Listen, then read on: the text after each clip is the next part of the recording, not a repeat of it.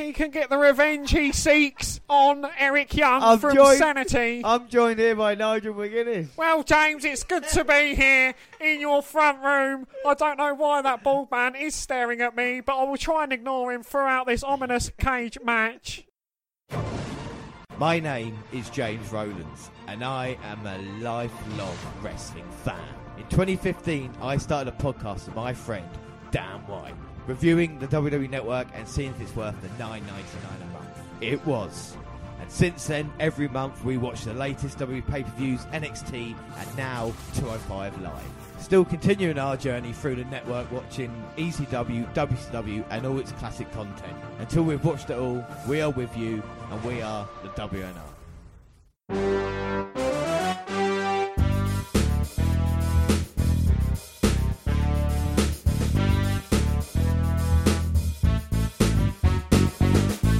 Yes, hello, I am James Rowlands, and as always I am joined by Dan White. And it is episode 99 today, and it's going to be a little bit different because we've originally scheduled to have Extreme Rules 2012 at this point in time, but we realised with the amount of stuff on the network with 205 Live, NXT and news, that we'd have to watch about 6 episodes each when we do our WNR update in May, and that will be about 12 hours long, you know, so we can't. What we've done is we're going to watch 3 episodes each of 205 NXT on this episode. Extreme Rules 2012 for any fans out there. Don't worry, that will be coming in May. But we can start off and we're going to have a little bit of news and everything like that. Like the WNR roundup as it is every month now down here on the WNR podcast. I just want to say thank you to everybody. An amazing statistic happened, James. And what was that? Well, it's unbelievable, really. And we've got to thank everybody on SoundCloud. The fact is in our first year in 2015, we got 4,806. You know, first year starting off. Thank you very much. We were very proud. But this month of April, we're still releasing 2 podcasts. This one, the one we did last week as well, the Kurt Angle special. At the moment of recording, this month, we've got 4,928. So we've actually had more this month than we did in our first year of 2015. So that is pretty amazing, I feel. That's not too bad, yeah. So Dwayne and Jared, you know, you wonder if, 1 month of James and Dan doing it, and that equals a year of, the two of you. I'm just saying, you know. But don't forget, of course, next week we have got the WNR100. It is going to be huge. We've got so much planned as well. And hopefully everybody listens along to that. But we are episode 99. We're going to start off with a bit of news. This came just a couple of days after Mania, didn't it? It did, yeah. Singer-songwriter George Strait, the king of country, his record, 61 number 1 songs in his 30-plus years in the music business. Why am I telling you this? Why are you telling me this, Dan? Why? The brief clip posted to Twitter with a word the WWE hasn't officially used yet to describe the Phenom features the dead man talking about how much the 2008 song Troubadour, about an aging singer who still feels young and doesn't believe his image accurately reflects his inner truth, means to him right now. What? So the Undertaker was on a video talking about King George. What did he say then? He's been listening to him since the late 80s, and if you look at his whole catalogue of albums and songs, there's a song for anything you may be going through in your life. Whether you're happy, whether you're sad, whether you found someone, whether you lost someone, there's a George song that covers it. And I think that's really cool. And I think people really can identify with him just due to the music. And when he sings it, you believe it. Well, do you want me to carry on with the quote? Because it's quite long what the Undertaker was saying, wasn't it? Yeah, go on, you can take He said, for me right now, where I'm at in my career, my life, Troubadour, and it hits me. It hits me hard. I get chills every time I hear it. So, George, I hope he keeps singing for as long as he can. I didn't actually say it. Paul Bear's in the background. Do the whole thing like that. He keeps finding good music and singing good songs. It really has affected me, and long live the king. It's going to take me some getting used to for the dead man waxing philosophical about his favourite tunes instead of advocating the virtues of digging holes and resting in peace and whatnot. I mean, are we going to see this new Undertaker now? Well, it's not really going to be a new Undertaker. It's going to be who Undertaker is when we don't see him. You know, we've seen him. I've seen him a few times out of makeup. Well, not personally, but on TV. I know it was still on TV, but, you know, him doing other things. I think he's rumoured to have an appearance on the Austin podcast. Well, this rumour has it. Like you're saying, that hopefully they're trying to get Undertaker out of characters. It would be the end of the character completely, because another rumour was that Undertaker, when he took the gloves off, not only was it the end of the Undertaker in ring, but it was a character together. We might, like say, see this American Badass thing. ITV has teamed up with American Impact Wrestling to produce the new World of Sport Wrestling show. Of course, on episode 85, part 1 and 2, we looked at British wrestling. We quite enjoyed it, didn't we, with Grado? Yeah, no, it was good to see a few faces we've seen before and potentially some future stars. Yeah, exactly. And like I say, after 30-year absence from the nation's screens, 10 new episodes. So Impact is what TNA used to be. Yes, and you watched a bit of Impact. Well, yeah, that team's because they've been promoting that they're on Freeview now for us British viewers.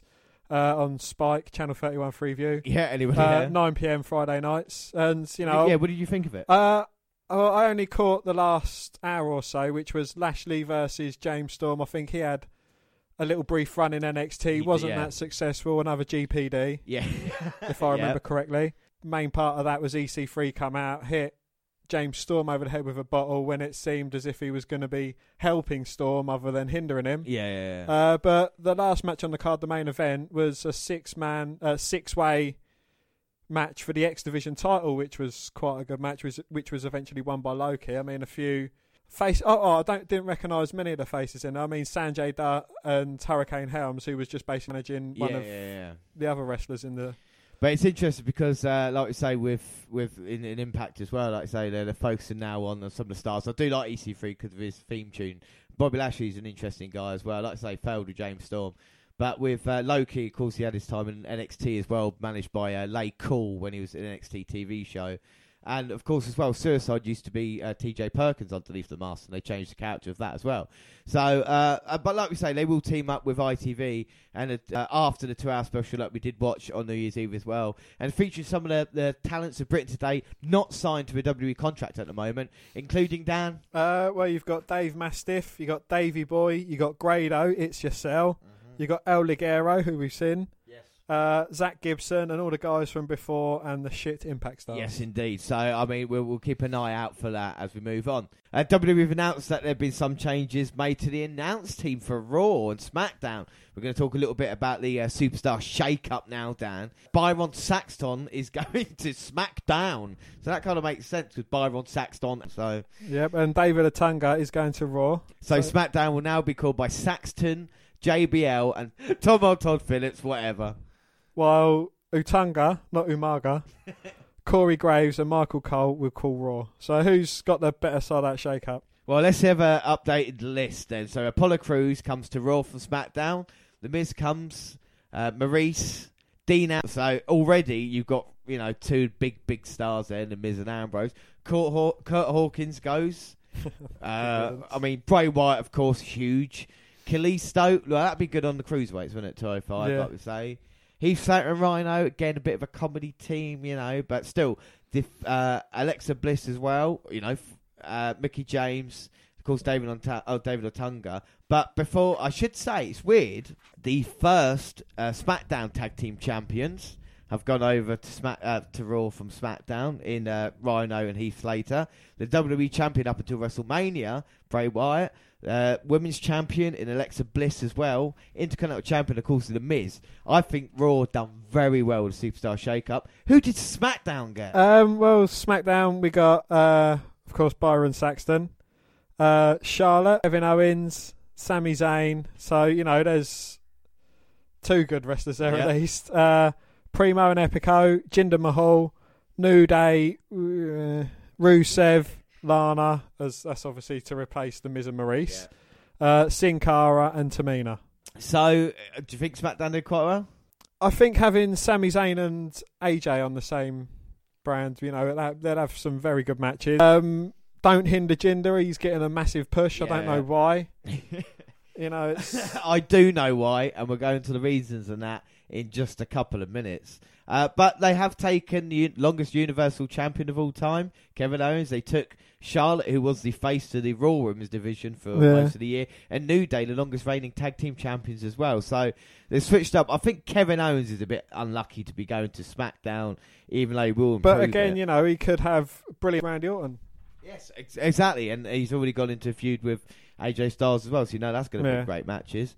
But talking about Talking Smack, which was after all this superstar shake-up, our host Shane McMahon and Renee Young welcome us to this week's show. And we're learning that Daniel Bryan is currently with Brie Bella, and they're getting ready to have a baby. So a little hairy goat baby. A little hairy goat baby. Renee shows off a SmackDown Live Louisville Slugger custom baseball bat that she received earlier today. And I'll tell you what, she could receive my baseball bat if she wanted to. She asked about the new opportunities being earned, and Shane says this is a land of opportunity, mentioning Charlotte's win over Naomi to become the new SmackDown's Women's Championship #1 contender. So already Charlotte's in the picture. This week's first guest is a new WWE Championship #1 contender. Don't hinder Jinder. Jinder Mahal, the new #1 contender. You know, that's pretty much... It's like an RKO come out of nowhere. Yes, but do you want to know the reasons behind it? Because they're going to have Randy smash him. No, even weirder, they're opening up the Indian market now is one of WWE's top priorities, and they want to go into they've already hired a new VP of head of talents and relations. They used to have the great Carly. What more do they fucking want? This is why they got Jinder Mahal for, because they want to go through the star. That's why he's been paired with the Bollywood boys as well, because then you got 3 guys there and you try and buy into that market, because it's the biggest share. It's 750 million people could potentially watch WWE TV. There's a shitload of Indians. Exactly, so this is why, and that's why Tai Bing, Chinese guy, was in the Battle Royal as well at WrestleMania, because they want to try and bring that market into it as well. So fair play to WWE. I know it's a bit. So instead of having good wrestlers, they're going for good market coverage and good product placement. You know, I've got nothing against Jinder, and you know, but I don't think his race should be the reason it pushes him forward. You know, all the wrestlers that have fought for equal rights and races and that. You know, and just because a man's from a different place, it shouldn't mean that he gets to become champion or he doesn't. I completely agree with you. And you know, look at Mahal's even pay-per-view record, like 0-6, and he's never had a proper singles match apart from it's a bit weird anyway. But like we say, we got footage from the 6-pack challenge from earlier tonight, and it's one of the worst 6-pack challenges in my life. I'm not going to talk about the people in there, but it was just awful. And of course, Jinder won the match. And what did he say, Dan? He says he heard the boos, and when he wins the title, he will become the new American Dream. Oh, baby. American Dream, baby. Renee tells him he has plenty of time to prepare over the next 5 weeks as WWE Champion Randy Orton prepares for Bray Wyatt. And Shane wants to know what Jinder was feeling standing face to face with a superstar like Randy Orton. Oh, he must have been shitting himself. He said he hesitates, but he says if he sees fear in Randy's eyes, and that he sees fear in Randy Orton's eyes, does he? And that he is the future WWE champion and American Dream. So he really is pushing that hard. As Jinder leaves, Shane says Dusty's American Dream. No shit, Shane. But no, Dusty was the American Dream. Yeah, all right, yeah. And he puts over the land of opportunity, which is SmackDown. Well, Renee asks Shane what he thinks of Kevin Owens being the face of America. And Shane says that he acknowledges his issues with Kevin Owens. He thinks he has enhanced his attitude and is taking advantages of the new situation. Yeah, so I mean, Kevin Owens, like I say, part of SmackDown as well. And another 2 new guys to SmackDown were Primo and Epico, who joined, and Renee put over the win against American Alpha tonight. Yes, Primo and Epico did beat American Alpha. SmackDown, you're really starting to piss me off now. Anyway, Primo says that there isn't a popularity contest. No shit. If there was a contest for silence, then there'd probably be fucking tag team champions. And they're saying they're no strangers to championships as well. He reminds us of their past tag team successes. Yeah, because we can remember that, can't we? When they were off a WrestleMania kickoff show, yeah. And says that anyone who isn't them is in trouble. When they ask if being friendly and making appearances is part of the job in the WWE, and they say it's not who they are. They both remind us of the Cologne family, Shane, should know that where they're coming from. Yeah, Shane says it's nice that they can take the opportunity and run with it. And they say it's time to reclaim their throne before making their exit. And then Renee talks about how SmackDown Live is growing and says she's excited to see what Lana will bring to the table before welcoming Charlotte Flair to Talking Smack. And in another very bold move, we are reminded that she is the new number one contender to the SmackDown Women's Championship. And Charlotte asks if we're surprised. Shane says, not at all. No, and he's impressed that after 7 days she's in line for a title shot. Charlotte says nobody can outwork her, and Shane tells her that she earned her opportunity after asking for tonight's match with Naomi. Charlotte tells us that she is the dirtiest player in the game, and she will be challenging for the Women's Championship next week on SmackDown Live. Charlotte says her goodbyes before leaving the table. Renee Young puts Charlotte over, and Shane tells Renee to not overlook Naomi. That's all for this week as Renee signs us off. So, yeah, I mean, what did you think of Talking SmackDown? Well, it was just basically welcoming their new superstars. It's obviously giving wrestlers a push. Primo and Epico had shit matches for the past fucking how long they've been in it, but yet they beat American Alpha. Yeah. Charlotte beat Naomi, But I'm getting shades of Impact. It's like Raw is like the number one show, and yet they're putting all these guys who really should be nearly future endeavoured, and they're sticking them in on SmackDown, and then, like you say, giving them wins over teams who deserve to be there. I think it's a bit unfair at the moment, but I think SmackDown can make it work. But I'm not buying Jinder Mahal as a legitimate contender. I'm not buying Primo and Epico as anything. Even though they do beat American Alpha.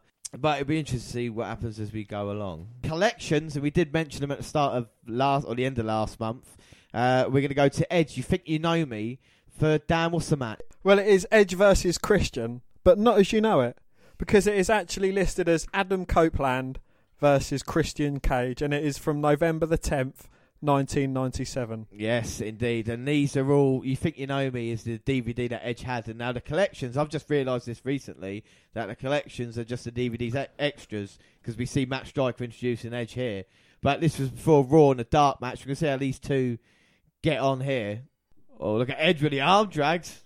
But of course, these two men have been friends for all the time, joined WWE at the same time as well, working their way through.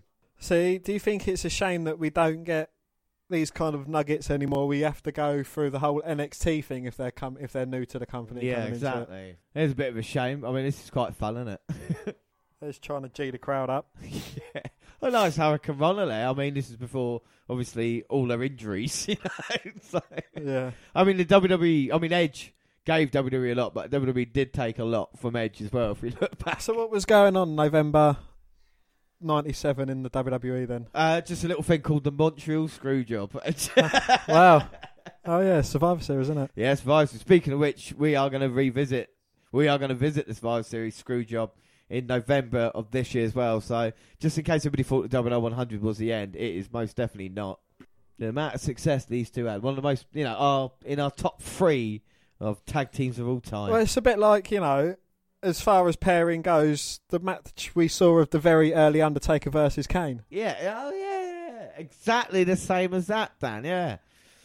And that's why we're watching it for as well, because we like to see the character developments of each of our favourite wrestlers.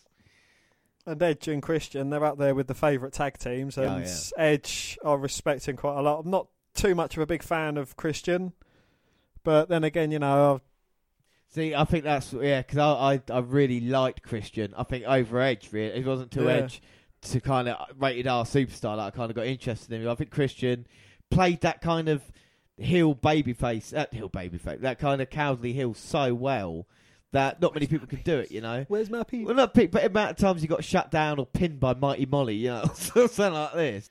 As Christian's going to put Edge away, gain a WWE contract.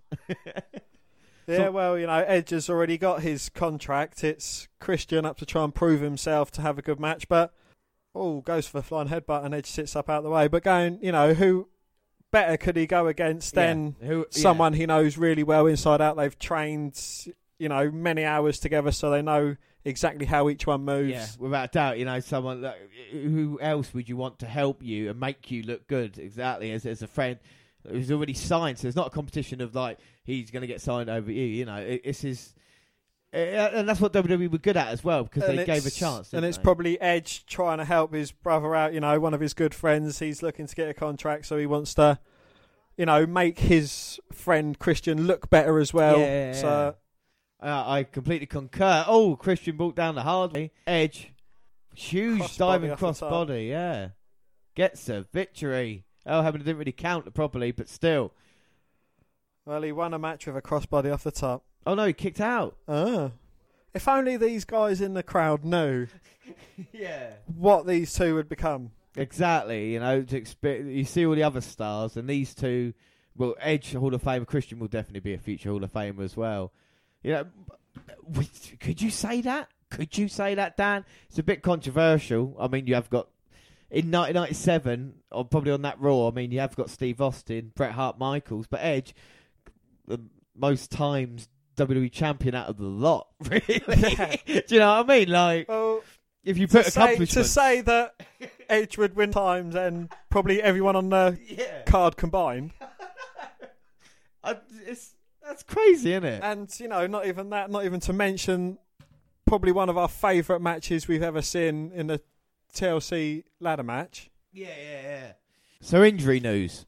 So, bummer for us, Dan. The Revival were part of this week's NXT live events when the team bid adieu to the NXT universe. Although Scott Dawson delivered a post-match promo, Wilder remained silent. Why? Well, apparently the injury occurred prior to the show as current NXT champion Bobby Roode teamed up with Scott Dawson at that event to take on the team of Nakamura and Ty Dillinger. WWE just confirmed the reports of the superstar's injury through NXT's leading medical man, Dr. Jeff Westerfield. He said, on Friday night, following an in-ring injury to the right side of his jaw, we sent Wilder to the ER for a CAT scan. The test came back showing a jaw fracture, and as a result, he will be getting his jaw wired Friday in the morning. And we are looking forward to him being back on the main roster in about 8 weeks. So 8 weeks out, Dan. So unfortunately, when we go see Raw and SmackDown at the O2, looks like Dash Wilder won't be there. The Rivals, one of the guys, is on the list of people we want to see. But Dash Wilder was quizzed on his reaction to the injury, and he said, "Is it frustrating?" He said, "Is it frustrating?" Of course it is. But it's not going to stop the Revival. This is nothing. I've had worse than this and didn't even bat an eye or close my jaw. I'll be out tonight with my jaw well shut if they let me. We're as tough as we are talented. The last 2 weeks on Raw were just the beginning for us. We'll be back to take what's ours, and that's those pretty little Raw tag team titles. Yes. Other injury news. Balor suffered a concussion. Oh yeah, that Balor concussion ended up being absolutely nothing. He wrestled on fucking Raw against Kurt Hawkins, so hopefully we'll see Balor. Yeah, but I think anyone can wrestle against Kurt Hawkins and, you know, nothing happened to him. Not really a match. WWE announced last Tuesday that former WWE superstar Matt Rosie Anoa'i died at the age of 47. He was part of 3 Minute Warning and also teamed up with Hurricane Helms to be a superhero in training. Well, it's weird that you say him and Jamal teaming up because, you know, Jamal turned into Umaga, and maybe 3 Minute Warning can tag team up in heaven now, Dan, eh? But yeah, he was a brother of current WWE superstar Roman Reigns and the son of former WWE Tag Team Champion Sika of the Wild Samoans. The Anoa'i family released his following statement regarding Rosie's death per WWE.com. The Anoa'i family is mourning the loss of Sika's son Matt, aka Rosie, due to an untimely death. We want to let his fans know that he loved them and the wrestling world so much. In passing, he left 3 beautiful young children and a heartbroken family. Please respect the privacy of his children and family as they mourn the loss of this kind, loving, gentle man who was a father, son, brother and superhero to us all. Our family appreciates your prayers and continued support during this very difficult time. Yes, a little bit more detail. Rosie debuted on the WWE main roster in 2002, as we said, as part of the 3 Minute Warning tag team with the late Eddie Fatu. Rosie then tag team with Hurricane before his release in 2006. The cause of death's not been released, but he had been hospitalised in 2014 with a heart disease. Yeah, he was trained by his uncles, wrestled in numerous independent promotions before signing with WWE in 2002. No, it's. I know you're getting a bit choked up there, Dan, I can tell. But he is survived by his wife and, like I say, his 2 children. Moving on, I'm now officially bored with Paige and Del Rio. The more drunk outbursts, and we will come back to them when they are relevant, Dan. At the moment, they're not, and I'm just bored. So, end of Vinale. Are you that bored that you've given up wanking over our pictures as well? Yeah, literally, I've given up completely. So, the end of Vinale. Mario Vinale is not done with pro wrestling yet. I've got more details coming next week, but to begin with, it is well known by now that Mario Vinale will not be returning to WWE before his contract expires in August this year due to a bullying incident with JBL. But like we said, he said he's going to call Showtime Boxing and he wants to be pro wrestling again. Yeah. So JBL bullying. Dan, what do you think of bullying? Shut the fuck up, you fat cunt, and get back to work. Sportskeeda is reporting that Mike Bennett and his wife Maria Kanellis have both signed contracts with the WWE. Yes, according to the website sources, the two were recently offered a deal and have accepted. It is also being reported that the duo is expected to debut on SmackDown Live, and that while they were offered another deal from their former employer, Impact Wrestling, WWE's offer was... Bennett and Kanellis were not taking any shows, and people have noticed that it's an indication that someone has signed a contract with another organisation. So we move on to bullying now, and like we talked about a minute ago, there've been a lot of stories about JBL and his role backstage at WWE. His reputation as what some would call a prankster. Is that what you call it, really? No, he was just pranking. Yeah, I'm pranking you. And a locker room bully, a locker room enforcer, and some would call a bully who hazes people. And so JBL, Joe Cronin on Twitter said, "Hey JBL, so much stuff out there that's either BS or who knows what. Have you commented it? Have you commented on it all?" And JBL said, Dan, "No, Joe, and I won't. I shouldn't be commenting on internet stuff. I play a hill. I sincerely wish Maro nothing but the absolute best." Yes, but some juicier, older incidents have come up thanks to Justin Roberts' new book, Best Seat in the House, Your Backstage Pass through My WWE, available in all good bookshops, of course. Roberts answered the question about the stories he told JB on his book. He said, Dan... he said he's terrorised guys. It's funny because people are bringing this up now because the stuff going on now and the book release. But this was like 2003 to 2004. It was a long time ago. He terrorised me and a lot of guys. He'd make life hell for a lot of guys. He chewed Miz and Morrison out after they won the titles for not celebrating enough. He was eventually let go back then, and when he came back, he was a lot better. But he was mostly only showing up for TV. Even now, it comes across on commentary. How he is now with Byron. Yeah, and one of the specific stories that Roberts told was on his flight to the United Kingdom when his passport was stolen the night before and the crew was set to fly back to the States. Returned and he needed to go to the US Embassy to have it reissued so he could fly back home. And as he said in the book, sticking a passport out of someone's bag is pretty evil rib, and not giving it back means it's no longer a rib. And Layfield responded to that tweet, and he said, I won't answer net rumours, but I didn't take Justin Roberts' passport. It could have been anyone. He was hated by the whole crew. He's an idiot. So JBL, you know, if Roberts don't know who took it, then he can't pin the blame on someone. I lost my car keys earlier. I'm not going to pin the blame on you because, you know, you could have them. Yeah, well, and you're known for being an arsehole. Yeah, but JBL would throw bags as well. No, hang on a minute. No, hang on. I'll go back up there. While JBL might not. Yeah, while JBL might not be the person who took his passport, Roberts talked in the AMA about the Len World Champs group, which consisted of Bob Holly, Kid Cash, and Orlando Jordan, who was like JBL's stooge. But then, you know, they might have just been sticking to kayfabe because he was pretty much his stooge when they was together in their tag team, you know. So, JBL, what would JBL do as well, Dan? JBL would throw my bags down the street. He typically referred to me as dipshit and numbnuts, despite my always trying to do a great job. Every day I saw him and he asked me why I was still alive and told me to go kill myself. I guess he was just playing a hill, Dan.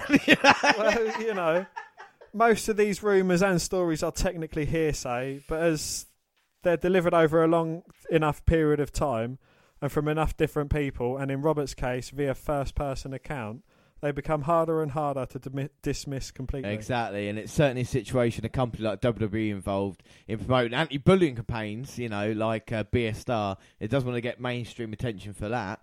It stayed just with the wrestling media. Will it be out there on the internet? Or does JBL respond in the manner he has helped or hurt, Dan?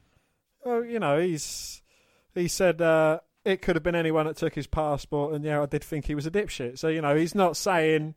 He's not trying to sugarcoat it and say, no, I didn't think that, I'm completely innocent, because he says, what went on. But, where did Justin Roberts go and where did JBL go? Yeah, that's true, yeah. This is the problem with wrestling and the bitterness of people as well. You can always tell. Like we say, we know JBL's an arse for what he did to Blue Meanie at ECW when he beat him over the head fucking unprovoked. Yeah. We know what JBL's like. And fame, one of the best stories, actually. I mean, I'm not saying, with bullies, bullies are horrible. But Joey Styles, he was getting bullied by JBL. JBL was hazing him, all this kind of stuff. Joey Styles knocked him on his ass.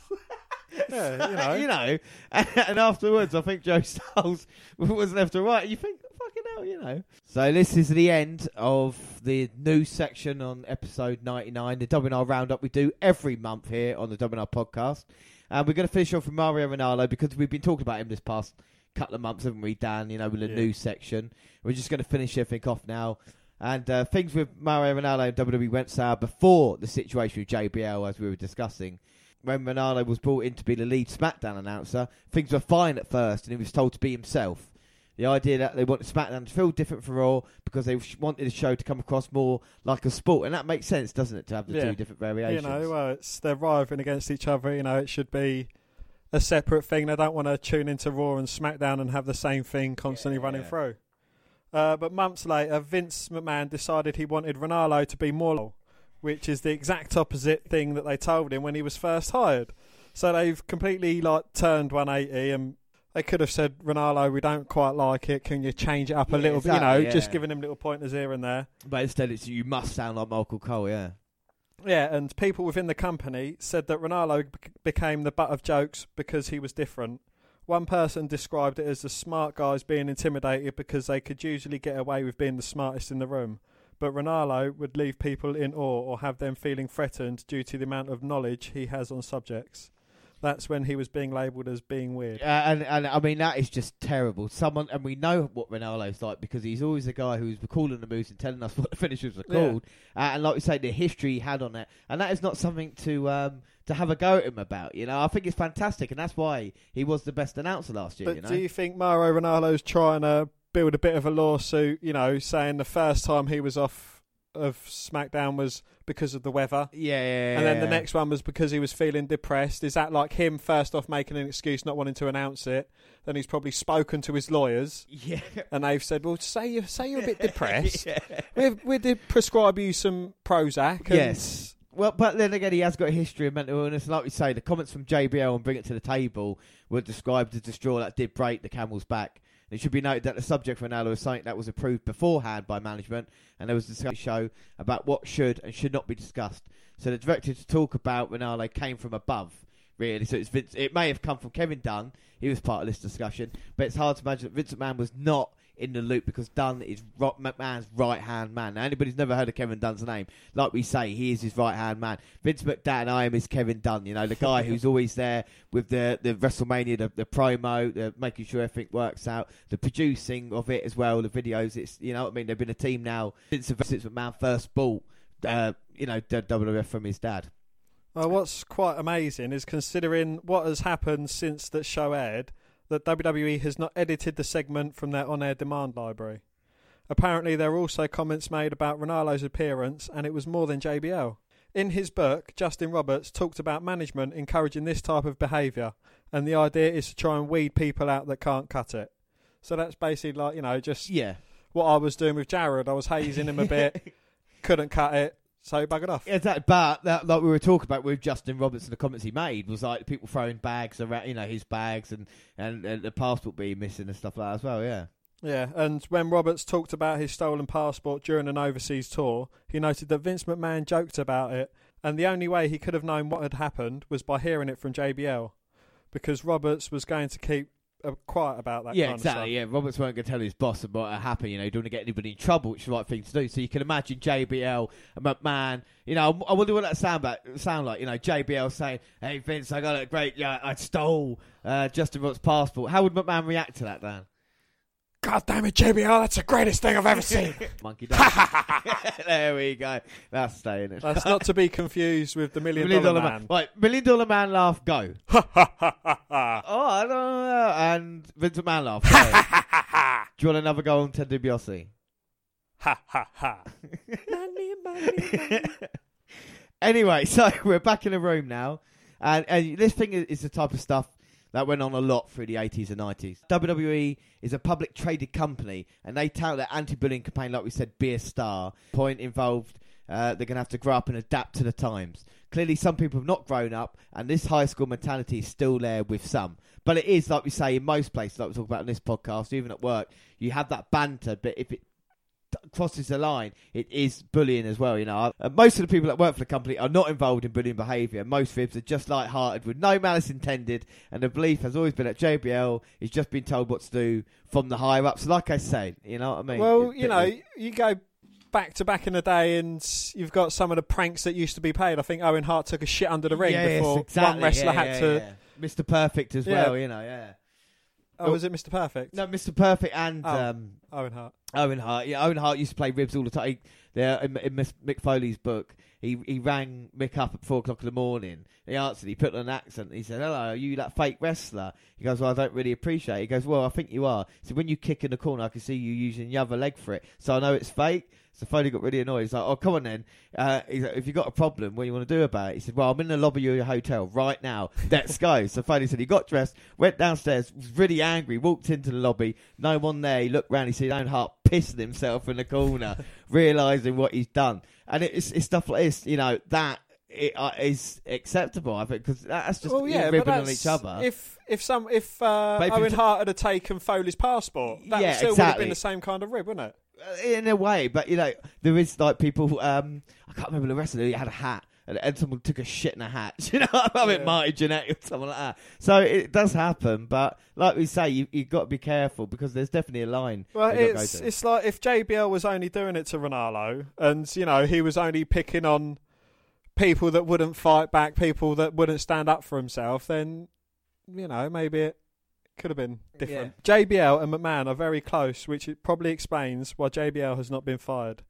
WWE has not commented on the situation, so there's no way a disciplinary action has been taken. At last word, WWE looking to reach a settlement with Ronaldo that would presumably compensate him in exchange for him not speaking out publicly against JBL or the company. And Mario Ronaldo's statement... Sorry, Dan, go on.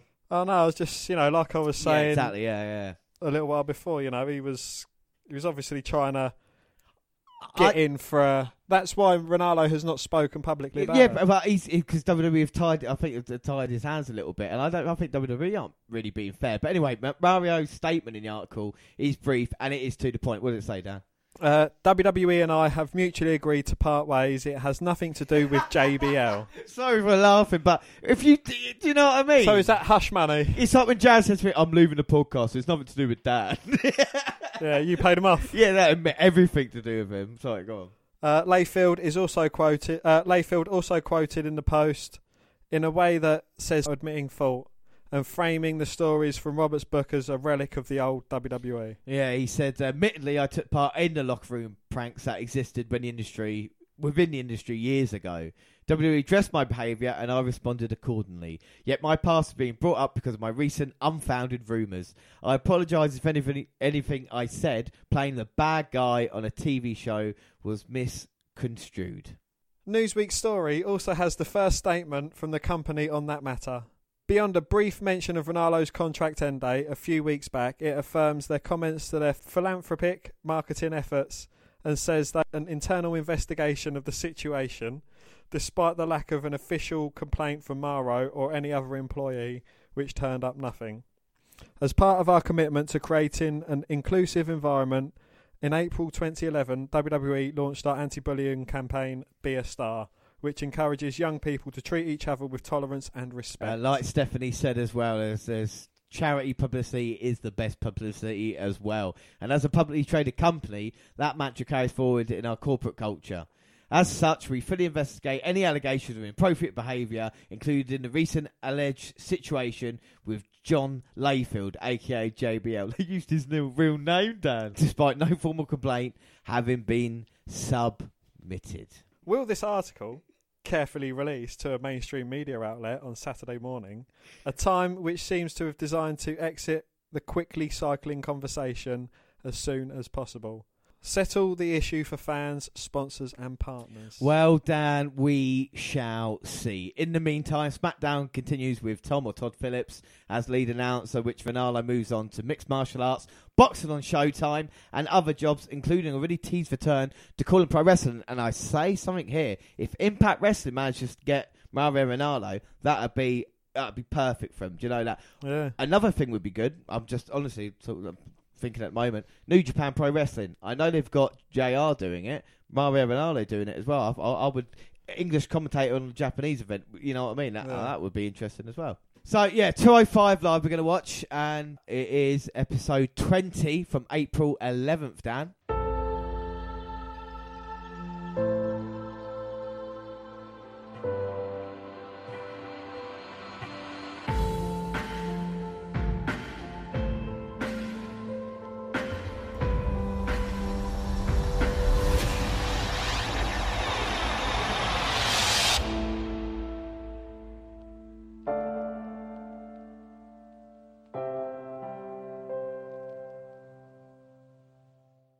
Raw and SmackDown were dominated by the Superstar shake-up, so it was reasonable to expect at least one surprise on 205 Live. Yeah, I can't wait. I wonder what the surprise is. Well, unfortunately, this wasn't the case. Let's take a look at what happened on this week's episode of 205 Live. Yes, let's have a look indeed. I mean, you've been enjoying 205 recently, haven't you, Dan? I have, yeah. You know, it's finding its feet still, I think. You know, it's as we're coming up to this episode, it's only 20 episodes into it, so, you know, still early days. I think they're still ironing out a few little kinks here and there, but, you know, hopefully they can go on and power up the way they did in the 205 Live. Yeah, most definitely. And our first match is the Brian Kendrick versus Mustafa Ali. After a great opening video package highlighting the previous week's main event, the Brian Kendrick came out for the first match of the night against Mustafa Ali. Yeah, and the action started a little slow while they sized each other up, but whenever Ali is involved, you know things are going to pick up. Drew Gulak was shown watching from backstage to further his strange storyline with Ali, but a bigger feud took centre stage in the closing moments. So let's have a look now. Again, we've seen these two characters since the 205 Live tournament, so, you know, the CWC tournament, sorry. You know, they both impressed us. Brian Kendrick, he kind of had a bit of a run as a really good heel, and then I think he's been overtaken by Neville as top heel. Yeah. Had a good little run-in teaching lessons to Akira Tozawa. Yeah. You know, hopefully there's a little ending there to that feud. Well, now, we were talking about, you know, like we say, these two having a match with a Gulak as well, but leading on to something else. But Ali is a lot of fun to watch, but his character hasn't been defined yet, has it, Dan? Do you know what I mean? Yeah, he's a bit quiet. Yeah, he's kind of a bland babyface, but his exciting brand of offense has earned him a lot of fans. And as you can see, the way he does move 450 as well is really good. Yeah, well, Kendrick's handshake reveals so much about his character. In the span of a second, his facial expression and body language say, I'm going to enjoy punishing you. Yeah, exactly. And like we say, this is the perfect babyface versus heel match. Kendrick going to the outside, but Ali... Oh, a nice springboard over the top there and takes out Kendrick with a lovely crossbody. And Enzo Amore is jealous of how many different animal prints Kendrick can fit into one pair of tights, Dan. I think Enzo has a lot more on his plate to be jealous about. Probably wrestling talent, you know, being able to work on your own without some lanky streak of piss next to you, throwing you about and using you as a fucking weapon. But I'm not going to go into that. I'm not going to let Enzo Amore put a downer on watching the CWC. Yeah, indeed. The cruiserweights are here, and Kendrick's just got underneath the ring to get out of Ali's way. Is he trying to teach Ali a lesson? What's Kendrick doing? Well, Ali's looking for where Kendrick is, and Kendrick's grabbed Ali's hand over the stairs and just pulls him into the ring post. Wow, that is veteran-like by Brian Kendrick. Absolutely brilliant there. Ali could be in serious trouble at neck, and of course we all know Kendrick's finishing, don't we? We do indeed, yes. It's the captain's hook. And now Kendrick's got hold of Ali. Just going to wear him down. Just dragging his face across the rope there and just pushing his mouth into the ring ropes and then kicking the bottom rope straight into Ali's mouth. Oh, but Kendrick only getting a 2 count there.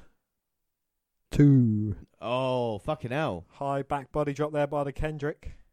And the Kendrick, can he get him down? 2. No. Oh, only a 2 count again. 2 by Charles Robinson, everybody. Oh, Get some $1 Million Dreamers, that. Yeah. And now Ali in the middle of the ring. Caught. Nowhere to go. This is it. If Kendrick starts shaking him, then Ali's fucked. It's when he starts shaking it. Can Ali try and fight out of this? Kendrick showing all his veteran instinct, like we say. All the tricks in the book. But Ali's fighting his way out. He's not easily. But Kendrick follows Ali to the ring ropes and just hits him with a forearm as soon as he bounces off. Oh, he goes straight for it now. Flips him over, but Ali ties him up with a small package, but only gets a 2 count. 2. Kendrick going for the big boot, but gets caught. But Ali responds with a lovely spinning heel kick there straight to Kendrick's face. Now both men are down, and who can get up and get momentum in this match? I think both men need a victory, you would say as well, Dan, wouldn't you? Well, as I say before, Kendrick's kind of slipping down as top heel. He needs to rejuvenate his position there, and Ali, as you mentioned before, is a bland face. So, both of these characters need something to spice up their careers. Well, let's hope Kendrick can get some success in the corner with Ali. Oh, no, Ali saw him coming and now hits him with a big elbow as well. Could this be the end for Kendrick? I mean, he's had most of the momentum in this match. He has, and now Ali there, we see him, the roly-poly do-si-do as it is Ali's offense. But an Irish Rip reversal throws Ali straight into the corner, but he dodges the oncoming Kendrick and hits him with a lovely step-up enziguri. Well, that is beautiful. Now he's got the look in his eye. He's got blood in his mouth as well from Kendrick's attack. Rolling back in the ring now. Oh, lovely neck breaker there. And that's for the cover. That's going to be it. Oh, but Kendrick managing to kick out. Kendrick showing his toughness, like we say, former Cruiserweight champion himself, the veteran he is. Ali feeling the back of his head, but he needs to put Kendrick away in a victory over a former Cruiserweight champion for Ali. This young man, the potential for him in this. Oh, it'll give him a bit of momentum to go and get beaten by Neville. Kendrick saw Ali coming in, but Ali got the better of that exchange. Oh, springboard crossbody. Kendrick manages to dodge it. Oh, my beautiful calf kick by Kendrick, sending Ali inside out. Going for the pin. Oh. Kick out. And you can see the frustration growing now on Brian Kendrick's face. Trying to put him in submission, can't put him away. Trying to pin the man as well. We know the heart of Ali. In that replay, we see Ali inside out. And now Kendrick's got him up. Torture rack. But Ali there fighting his way out with some big right hands. Oh, my God.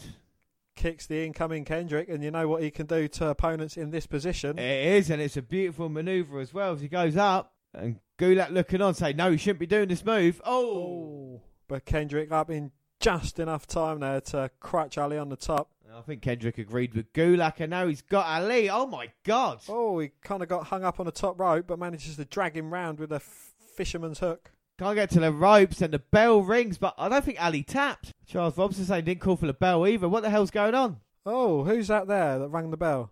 Well, that's a bit as Tozawa. No, it is. And he's teaching Kendrick a lesson. And what's that lesson, Dan? The match isn't over until it's over. And Kendrick can't believe it. He's still not put Ali away. But he's giving Kendrick a taste of his own medicine. He is, and Kendrick just got a taste of that Ali kick to the face. Ali to the top. Inverted 450. 1, 2, 3. And Kendrick loses to Ali. Wow. With a little bit of help from Akira Tozawa. Yes, so like we say, the Tozawa-Kendrick feud continues. Ali picks up a huge victory there as well. And like we say, Kendrick gets taught a lesson along the way. Indeed he does. So the next match after that was Rich Swann versus Johnny Ocean. The second bout featured Rich Swann taking on a man by the name of Johnny Ocean. Based on this match, we won't be getting to know him in the future. Oh, poor Johnny Ocean. Well, he got in a little offence and Swann made quick work of him with a Phoenix splash.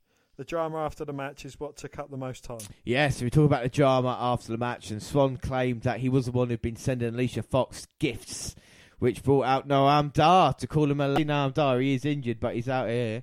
Foxy stood by a man until another present was delivered by a courier, Dan. Yes, the box exploded with white powder all over her face and clothes. I'm sure she's not been the first time she's had white powder all over her face. Aye. Dar's look of fear at how Foxy might respond was the best part of the whole segment. Yeah, what I mean, he does pay a fucking dweeb well, like we talk about. But yeah, I mean, notes and highlights from that segment. Why does WWE insist on pushing this storyline with Dar and Fox? It hasn't worked since she was dating Cedric Alexander, and now they're chucking Rich Swann into it. It's like, I was having to go at you for confusing the two. This is what WWE's doing. Exactly that, yeah. They've just replaced one brother with another. And the powder explosion was clearly supposed to be bigger. I think something fell out of the box when she opened it. Looked like that, yeah. I mean, we can see the picture of her face there. I mean, but who am I to say that she may or may not have who are you, Dan? been taking that? Who? So we move on to the main event. So anyway, main event time for 205 Live. It is TJP versus Jack Gallagher in a match that will TJP versus Jackie G. Well, two of your guys, Dan. You excited for this match? No, I'm very excited. You know, we've not really seen. I've not really seen a very impressive TJ Perkins since the tournament, and Jack Gallagher, he's been impressive throughout. You know, certainly building a very good character for himself, a bit of a devious wrestler of some sorts. You know, and he does really well in the ring.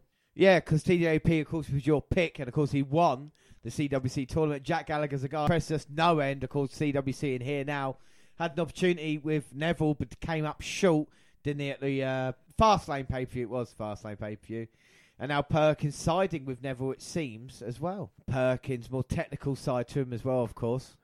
He has indeed, yes. You know, he's a very agile, athletic wrestler as well. Yeah, but look at that though by Jack.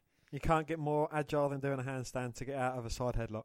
How do you solve a problem like Jack? I mean, what does Perkins have to do if he wants to win? I think he has to go a bit more brutal than Jack Gallagher, because Jack Gallagher's very good at escaping moves. He's very good at tying people up. But I think Jack slightly lacks that killer instinct. And yes, TJ Perkins, yes. I think he has it more. I completely agree with you. I think Perkins should have gone heel, you know, that kind of cockiness. I think with Gallagher, yes, he's bordering on a comedy character where he needs to turn it up serious a little bit, doesn't he, you know? We know how good he is in the ring, but at the moment, just showing off. Oh, gets Perkins for the cover. Oh. TJP managing to kick out. And now Jack grabs hold of that arm, trying to stop Perkins. This very good technical matchup between these two men. Oh, and Perkins giving as good as he's getting with a lovely head scissors takedown. Oh. And then he spoils it by fucking dabbing. Uh-oh. Ruh-roh. Ruh-oh. Scoob. Jack Gallagher there managing to reverse the pressure onto TJP's neck, and he's got his own innovative head scissors on him. He has indeed, very stylish, and Perkins tries to slip out of it, but Jack managing to catch him again and put him down. Like I say, it's technical wrestling. I don't know if the crowd is used to this kind of style as well. Perkins can wrestle with the best of them. We've seen the amount of styles he can incorporate into it, and it's good to see a different side of TJ. And it's nice to know not giving up, Dan, isn't it? It is indeed, yes. You know, it kind of went cold on TJ after he had won the inaugural title. But, you know, it is good to see him finally getting to make his step back up the ladder and, you know, going against one of the best in 205 Live, Jack Gallagher. Yeah, without a doubt. Look at Perkins now, lifting his legs to try and get out of it. I mean, Jack knows what to do. And he's obviously scouted Jack Gallagher to the point that he's doing some of his moves or, you know, using his own innovative ways to get out of Jack's moves. Brilliant way to nip up by Perkins. And Jack just hit my favourite move there as well. Managing to get Perkins out the ring. That was very high elevation Jack Gallagher got on that drop kick. Oh, and Jack now. William the Third? It is the third. And is he going to go up top? Is he going to Mary Poppins? Oh, no. It's unlucky to open up an umbrella indoors. But not if your name's Jackie Gallagher. He's singing in the rain. Oh, my God. TJ Perkins, though, walking away wisely. Oh, hey! Gallagher responding by dabbing, and that enticed TJP to get back into the ring. Oh, and Jack might catch him now with a pin. Oh. Cradle couldn't get the job done. Kick out. Now he's going to try and hip toss Perkins, but he reverses it. Throws Gallagher into the corner, and he does his patented headstand. I mean, any man would be stupid to try and onslaught that because you'd just be running into a boot. And that's what Perkins is finding out. And I'll tell you what is good, we've seen the early going in this, the facials of each wrestler as well, showing, not sure what the other one's doing and really selling it in that way. And you can tell there's definitely a lot of respect between these two as well. Without a doubt. The chemistry is good. As Perkins catches himself on the second rope. Jack trying to go in a drop kick. Perkins moves out of the way, but now it's Jack on the apron. Oh, goes for the sunset flip. Perkins holding on. Oh, heelish way to get out of it. Oh, and DDT Gallagher's leg. That must have hurt. Well, it would indeed. And Perkins focused on that area where he can make him tap out with a TJP clutch. It was how many victories he's had with that move. Most definitely, yes. And a one-legged man and last kicking contest, as we know. It's been a bit back and forth. Do you think it will change now? Oh, yeah. I think Perkins is going to have a bit of offense of his own and, try and wear the ginger man down. Go on, Jack. In his rainbow pants, trying to kick off Perkins. Perkins is just standing on Gallagher's head. Helo over the top there, landing full body weight on Gallagher. Goes for the cover. He does hit the leg in the end, but only a 2. 2. But Jack's still feeling that left leg, and Perkins now stalking him, and he's smirking as well, Dan. No, he isn't, James. He's just got a grin on his face. But as you can see there, Gallagher doesn't use knee pads, so this could potentially hurt him more when it gets put on. Indeed, it's and look at that now, as you say, no knee pad to protect him there as the foot is fully on. That knee just pushing it in the wrong direction, and Gallagher's foot is actually being used as a kind of weapon in itself. I mean, this is what's good with Jack and Perkins. They use the other opponent to actually hurt themselves as well. Well, he's playing Jack's game against him, tying him up, making him feel stupid, but, going for the cover, but Jack there managing to power out. And again, arching the back. Yeah, it's a bridging out of it, isn't it? The power of the neck as well. Perkins trying to stop that. Oh, but a lovely exchange between these two. Still holding hands as they flip each other over. Well, that is beautiful. That is wrestling at his best. But Perkins now has turned him round. Oh, that's a very innovative version. What's that like? It looks like a different way to put on a sharpshooter, doesn't it? It does look a bit sharpshooter-ish. She's got the leg crossed, but Jack managing to get to the rope and breaking the 2. Well, he had his leg, the way he had that leg in position there. And Jack, like I say, has had that knee now beaten down for the past few minutes. Can he make any offense? Oh, with them big headbutts to the midsection of Perkins. Jack Gallagher's trying to make his way to his feet, but he's still hobbling about on that leg. Oh, my God. Perkins picks a leg, jumps over, and as Jack was getting up, plants him in the head with a couple of feet. It was a huge dropkick there by TJP on Jack. Goes for the cover, but Gallagher managing to kick out. And now Jack in serious trouble. But I've always said this with Jack as well. Those headbutts for him are his biggest move that he can hit. To try and get back into this, he's going to have to hit a few of them. And Perkins keeping on the ground, the furthest away position that you can for a fucking headbutt as well. As he picks him up now. It is indeed. Perkins is a very intelligent wrestler. And he got him up in a suplex, and he turns it now. Oh, with a back suplex. Goes for the cover. 2. Oh, only a 2. 2. Jack now feeling the back of his head. His leg, he's been put through it. And Perkins, I think since, like we say, for the middle of the match, he's got the confidence now that we haven't seen in a very long time for TJP.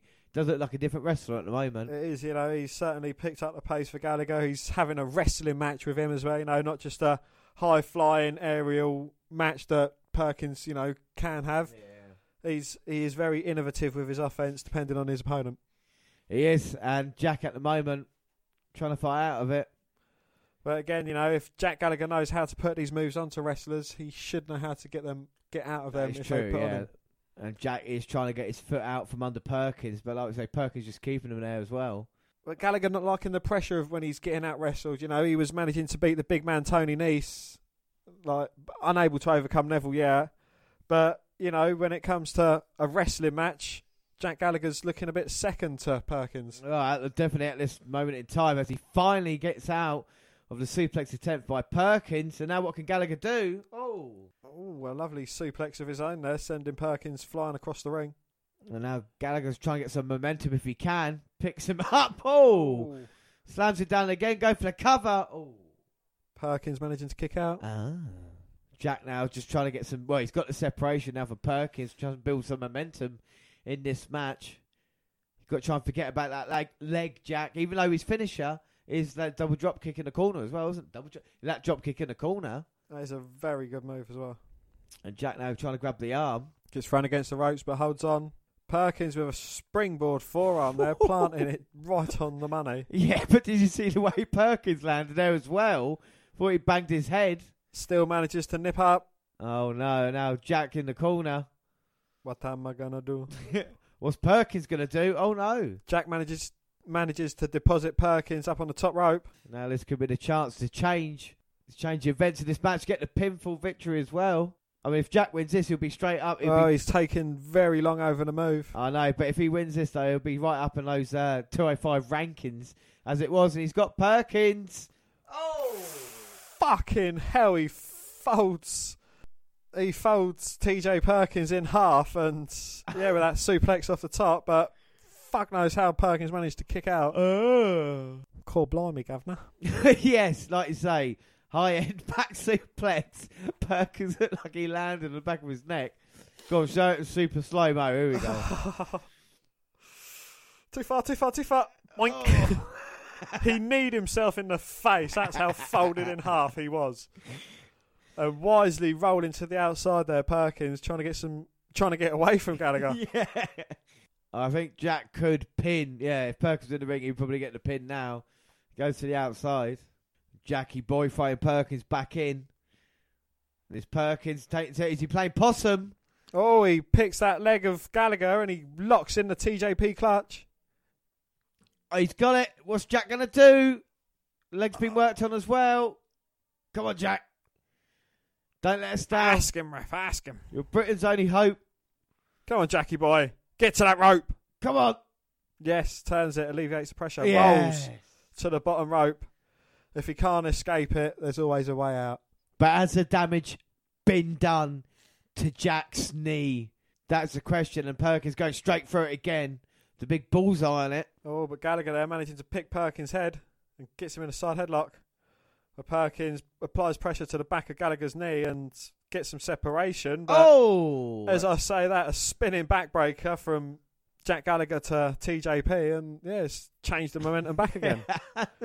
Now could Jack, come on. Put Perkins straight onto that bad knee. I mean, was it a wise move from Gallagher? Oh, I don't know. Perkins, like you say, recovering with a drop kick. Oh, springboards his way over the top, but Gallagher pulls the apron out and delivers a big headbutt there to Perkins. I think that might be one of my favourite moves of all time then. That was fucking brilliant. Very, very good use of the apron there by Gallagher. Well, yeah, exactly. We see the replay. Perkins timed it brilliantly. Bang! Headbutt right on the money. As Perkins was distracted and tied up. Can he get the pin now? Oh. But the headbutt goes for the cover, but only a 2. 2. 2. And Perkins, he spent, and that was great. Like you say, Jack knows the ring so well. Look at his little nipples. Can he put TJP away? Can he put him away? Can he put him away?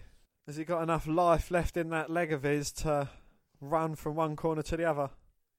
I don't know. I don't know. Each man has taken the other to the limit, and look at those big European uppercuts now as well. But Perkins responds with a big right hand. I think it hurt Perkins more than it hurt Gallagher. Oh my God. Who's going to win at least two? The brawl down as they yay and they punches. Oh, I don't know. I might have to go with Gallagher because he's got a hard head on him. Oh, look, combination by Jack. Oh, but Perkins managed to dodge him and deliver a combination of his own. Spinning heel kick to the midsection, follows it up with another one to the head. But Gallagher headbutt there, sending both men into a corner. Fair play to both men, and like you said, Perkins in the corner. Is Jack going to go for it? Oh. No, the leg. It's the leg, James. It's the leg. He can't do it, and Perkins can see that now. Oh, my God. Helps him on his way to the corner, but throws him straight into the ring post. Head first into the big ring post. And now Perkins has got him up. Bang. Oh, detonation kick. Go for the cover. 3. Oh, my God. Well, TJP wins down. What do you think of the match? It was a fucking good match between the two of them. You know, both men truly deserve to be there. I would have been happy whoever won it because, you know, I respect both these wrestlers quite a lot. And, you know, aside from their awful habits that he's probably going to do in a second. But, you know, Gallagher, got a lot of love for him. TJP, got some love for him if you don't dab. Good, they cut away from it before. No, it was a fantastic match, wasn't it? You know, both men put it all on the line, and again, you know, it could have gone slow motion on that fucking back suplex from the top rope. No. But yeah, it could have gone either way, and yeah, you know, very good. Yeah, well, exactly. But I think a couple of things for me with Jack, the fantastic performance. But again, with comedy, and the umbrella is going to cap Gallagher's potential as well. He makes it funny sometimes, but he deserves more than a pure comedy gimmick, doesn't he? You know. Most definitely, yes. Perkins' threat that he would get himself counted out was a classic heel move. It didn't get as much heat as you would think. Yeah, but then again, the crowd, like we say, the crowd at 205 is never the best, is it? You know, especially after SmackDown and that. So, and you know, I saw in slow mo about 6 times. He landed very awkwardly from that superplex, but he kept going like a trooper. He did indeed, and pulled out the V as well. Exactly. So very impressive. We move on to the next episode, 205, episode 21, which was the 18th of April. And we start off, and the first match we're going to have is Akira Tozawa versus Tony Nese. Akira Tozawa come out for his match, and as he did, they showed footage of what went down last week in a Tozawa versus Brian Kendrick feud. Yeah, so Tozawa ringing that bell and costing Kendrick the victory. But Tozawa's in action tonight and going against the premier athlete, Tony Nese. He's built like a heavyweight, and he fights like a cruiserweight, and we're going to see Tozawa. Look at Nese. Nese needs a couple of seconds just to show off his physique. What does Tozawa have to do to win this, Dan? Well, he certainly needs eyes in the back of his head. Got to look out for Brian Kendrick, because you know he's going to try and teach Tozawa a lesson.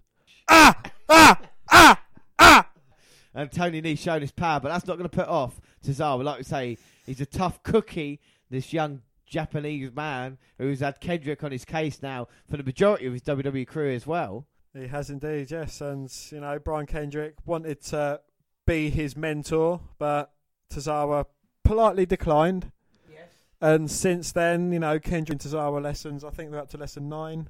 There's a lot of lessons, isn't there? There has been a lot of lessons. There's more lessons. It was going to be the same There's lessons. There's a lot of lessons. With Bond films as well. As Tozawa and Nese, little run around at ringside. Tozawa now with the offense catching Nese. Oh, but Nese with a sunset flip. Tozawa rolling through and delivering a big kick to the chest. And, that scent on there. And what does Nese need to avoid in this match, Dan, with Tozawa? He needs to just capitalise on when Kendrick comes out and distracts Tozawa. No, I think Tozawa, though. I think Nese needs to avoid Tozawa's big offense, as we've just seen then. Tozawa go for the suicide dive. Well, he doesn't need to let Tozawa get momentum, because once he gets that, he's dangerous, and then that's when he finishes wrestlers off. And not only that, Tozawa gets that snapping German suplex, as we've seen. You know he's going to get the pinfall victory as well, as Nese tries to pin Tozawa, but Tozawa kicks out. Oh. And now Nese working a side headlock. Tony Nese a bit interesting because he beat TJ Perkins, didn't he, a couple of months ago? What's happened, Dan? Well, not going to say I've called it, but Brian Kendrick has made his way ringside. You know, it was a bit earlier than I anticipated, don't get me wrong. But he's come out, and I don't know who he's cheering on. Is he cheering on the premier athlete? I would assume so, unless he wants Tozawa to win so then he can teach him a lesson afterwards. You know, you never know. And again, the Brian Kendrick showing how you wear animal print pants. Yeah. But you don't have to have your hair like a douche. But look at the power of Tony Nese holding Tozawa up, delayed vertical suplex, one arm. Okay, now keeps him there for ages whilst posing with the other arm. Bounces Tozawa off the top. Tozawa just slams to the floor, goes for the cover, but only a 2. 2. And like I said, the amazing Tozawa still in this match, but Nese has been very impressive. He's got the look, but can he back it up here tonight, especially with Brian Kendrick looking on as well? Well, as I said, you know, now Tozawa's definitely got to have eyes in the back and front of his head. Yeah, and he's got the torture rack on now. Tozawa, will he tap? Oh, but Tozawa with some big knees to Nese's head. But Nese responding with a big right hand. Oh! Frankensteiner there by Tozawa. Well, it sends Nese to the apron, and now Tozawa's going to try and, like you say, build some momentum in this match. And Tozawa there with a big running forearm and sends Nese off and onto the... And now what's Tozawa doing? Suicide dive! Oh. Head first into Nese. And then just goes and puts his arm up in celebration towards the Brian Kendrick. Exactly, and then stares down Lee Brian Kendrick. Now he's on the apron. He's going to go to the top and try and put Tony Nese away. Oh, Tozawa there jumping over the oncoming Nese. Oh! What, huge kick by Tozawa can put Nice away. Oh, Nice managing to kick out.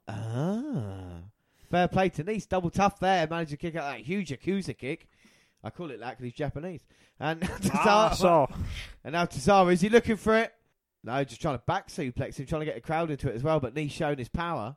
Oh, Nice with the backslide though. Yes, Charles Robinson knows. Well, Nice, big knee to the back of Tozawa, sending him to the middle rope now. Now working him with a big forearms. Referee's counting. And now will that leave him Tozawa vulnerable? Yes, referee's distracted with Nice. Kendrick. Oh, but Charles Robinson knows. Well, Robinson. Loop your hand, send him out of here. Wait a minute. Tozawa's got the pin. 3. Tozawa there with a roll up on Nice, gets the victory, and well, he capitalised on D. Brian Kendrick's interference. He did indeed, and I think Nice would be happy, with Kendrick there. Distraction. It didn't teach him a lesson. Tozawa, you need to get out of there now, man. Beards and long hairs against Asians. No.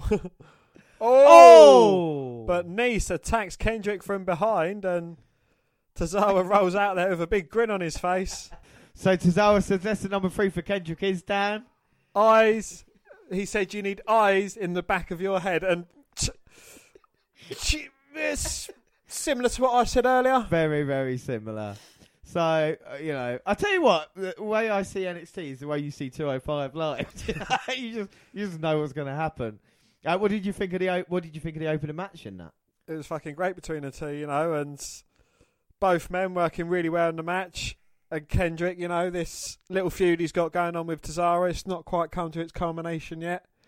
I'll be looking forward to, seeing what happens in the end as they tie it all up, see which direction each man goes, and maybe with a bit of interference from Nice, he might still have some business with Kendrick as well. Exactly, most definitely, and this is the thing as well. With 205, what we've seen is they get time. I know the crowd's not really into it and that, but it's really good wrestling action as well. Action, isn't it? It's good matches. Yeah. Oh yeah, it's even if the fans don't appreciate it, we certainly do. Yeah. So up next, Rich Swann came out to talk about Alicia Fox, but was quickly cut off by Noam Dar, who wasn't happy. He yelled at Swann about interfering in Dar and Fox's relationship and called him a rat. Fox then came out. Swann asked, "Who will it be, Foxy?" Dar, stunned, wanted to know what this was all about. Fox addressed Dar, dressing him down by saying his cologne stinks, he's immature, and he can't cook. She revealed that she never really cared about him and was just using him as he seemed to have potential. She was also annoyed by the way he says, Alicia Fox. And then she officially dumped him. The crowd half-heartedly at best, song as he left. Well, Fox then focused their attention on Swann, thanking him for all the gifts. Swann said they all came from the heart. She said she was going to give him what he deserves. Leaning in for a kiss, boys and girls, but he stopped her. Swann asked if she remembered Cedric Alexander. He said she left Alexander high and dry.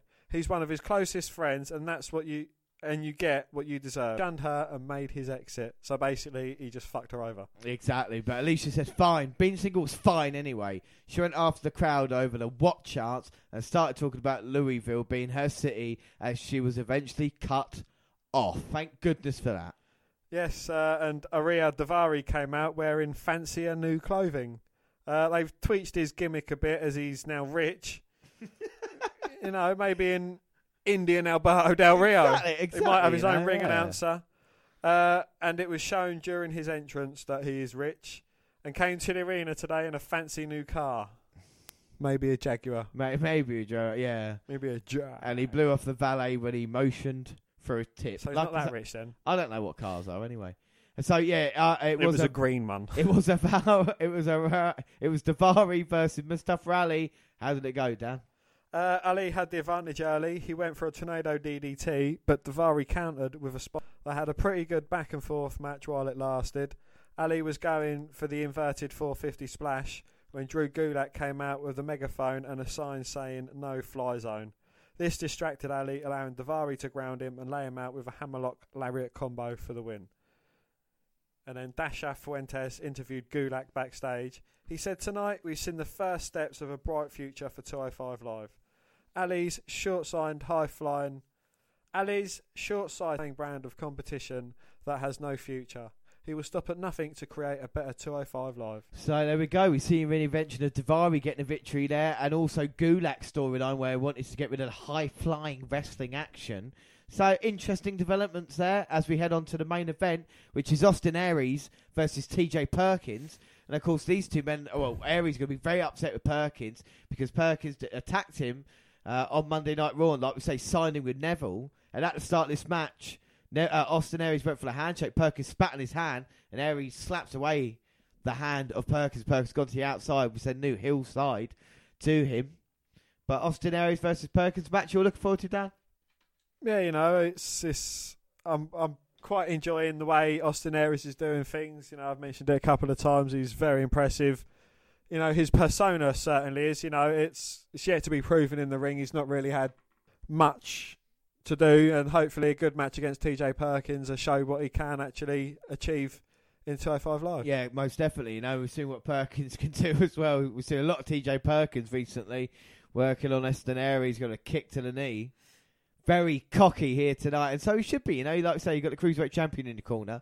Well, the only guy we see Perkins trying to use his technical wrestling, but Austin Aries might be a slightly different level, like we talk about his experience he's had in Ring of Honor, of course, you know, the amount of championships he's won on the independent scene. Well, you know, he's certainly a different competitor to going against Jack Gallagher last week. Yeah, I mean, it's, like I say, different end of the scale, isn't it? You know, a guy just kind of making his start in pro wrestling, and Austin Aries, a guy who's been around for a few years. Oh, but Perkins there managing to get the upper hand on Aries and hanging him up on the top rope.